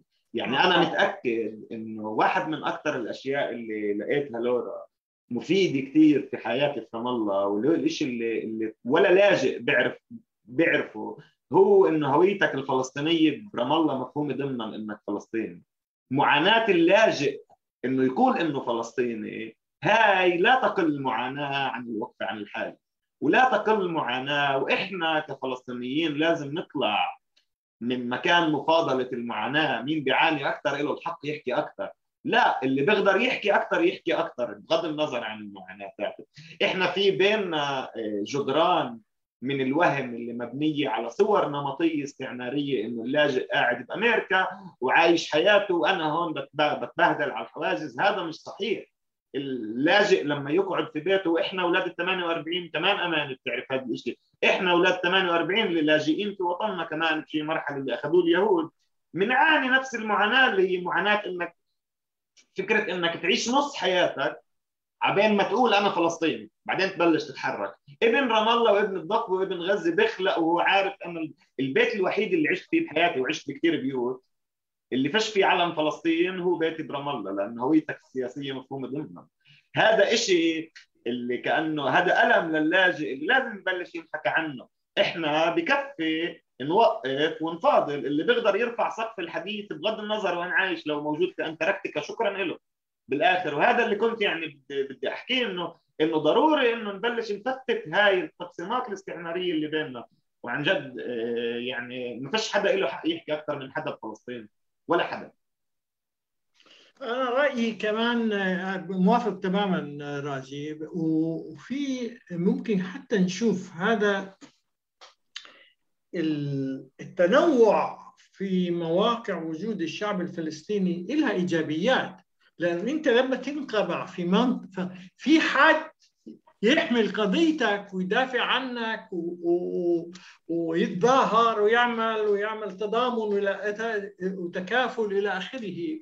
وهذه يعني ما نفكرها، هي طبعا نابعة من وجود مستعمر استيطاني تهجيري، بس في لها صار في لها ايجابيات يجب ان ينظر لها، مش يصير احساس بالنقص كما عبرت عنه لورا، او احساس بانه احنا مستثنيين ومنسيين كما ذكرت رويدا. يعني وكمان هون ممكن اعطي مثال كثير بسيط.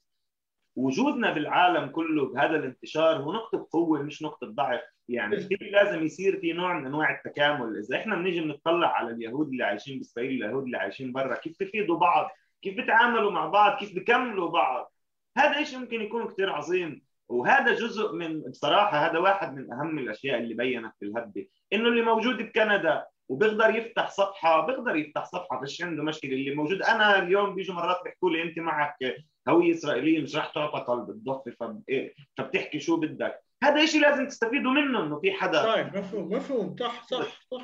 إنه إحنا لازم نبلش نفكر كل الوقت كيف نستفيد من بعض بدون ما نفكر كيف. يعني أنا كثير بوافق. شكرا جميل على إنك كملت لي الفكرة بهذا الطريقة. عم شكرا. أنا فيني أقول شيء؟ تفضلي. ولو بدي كان أسأل، أنا بقول إنه بوافق تماماً اللي قاله رازي، وهي البريفليج دايماً إنك أنت تكون فلسطيني بأرضك غير ما تكون برا. ولكن قال جملة كتير مهمة، إنه اللي بيقدر يعمل شيء يعمل من محل ما هو. فلهيك أنا لما حكيت شو عنوانت جلسة مع اليوم اللي بالنسبة لي اللي حكيته، إنه نحن الصدى الفلسطيني في لبنان، وهذا الصدى نابع عن الصوت الفلسطيني بداخل فلسطين. فشو ما بيعطونا، يعني نحن رهن إشارة الفلسطينيين داخل فلسطين، لأنه أصحاب الأرض غير، أصحاب الحق غير. هون كنا انقطع الانترنت مع لبنان. ما هي يعني هذول اليوم عندهم ساعة عندهم كهرباء و3 ساعات ما عندهم، مش مسكين. طيب في حد بحب يحكي؟ أنا آسف لرويدة إنه انقطع عنها الخط، بس هذا حالة لبنان، يعني لبنان في وضع لا يحسد عليه كلنا. في حد حابب يحكي؟ لأنه إحنا قرب وقتنا، معنا 4 دقائق قبل ما ينتهي الوقت، فإذا في حد بده يفش غله بال4 دقائق تفضلوا. لورا تفضلي. لا ماشي الحال. ماشي الحال. طيب أنا بمر عليك معضلة. أماني تحبي تحكي جملة جملتين؟ لا تمام شكرا. دانا بس رجاء مش بسرعة كثير. لا خلص أنا خلصت. شكرا كثير، ويعني شكرا لك تحديدا على لا رازي. انا رجعت رويدة بدي اقول لك اياها، انتبهت لها، انا حكيت كثير. تمام يعني. اوكي. يا رجعت اذا بدك. طيب هاشم. برضه تمام، شكرا عن جد. رويدة. شكرا كثير، سوري فصل الانترنت. طيب هذا هو. إذا بدي أشكر الجميع، وعلى الأقل أنا تعلمت الكثير من هاي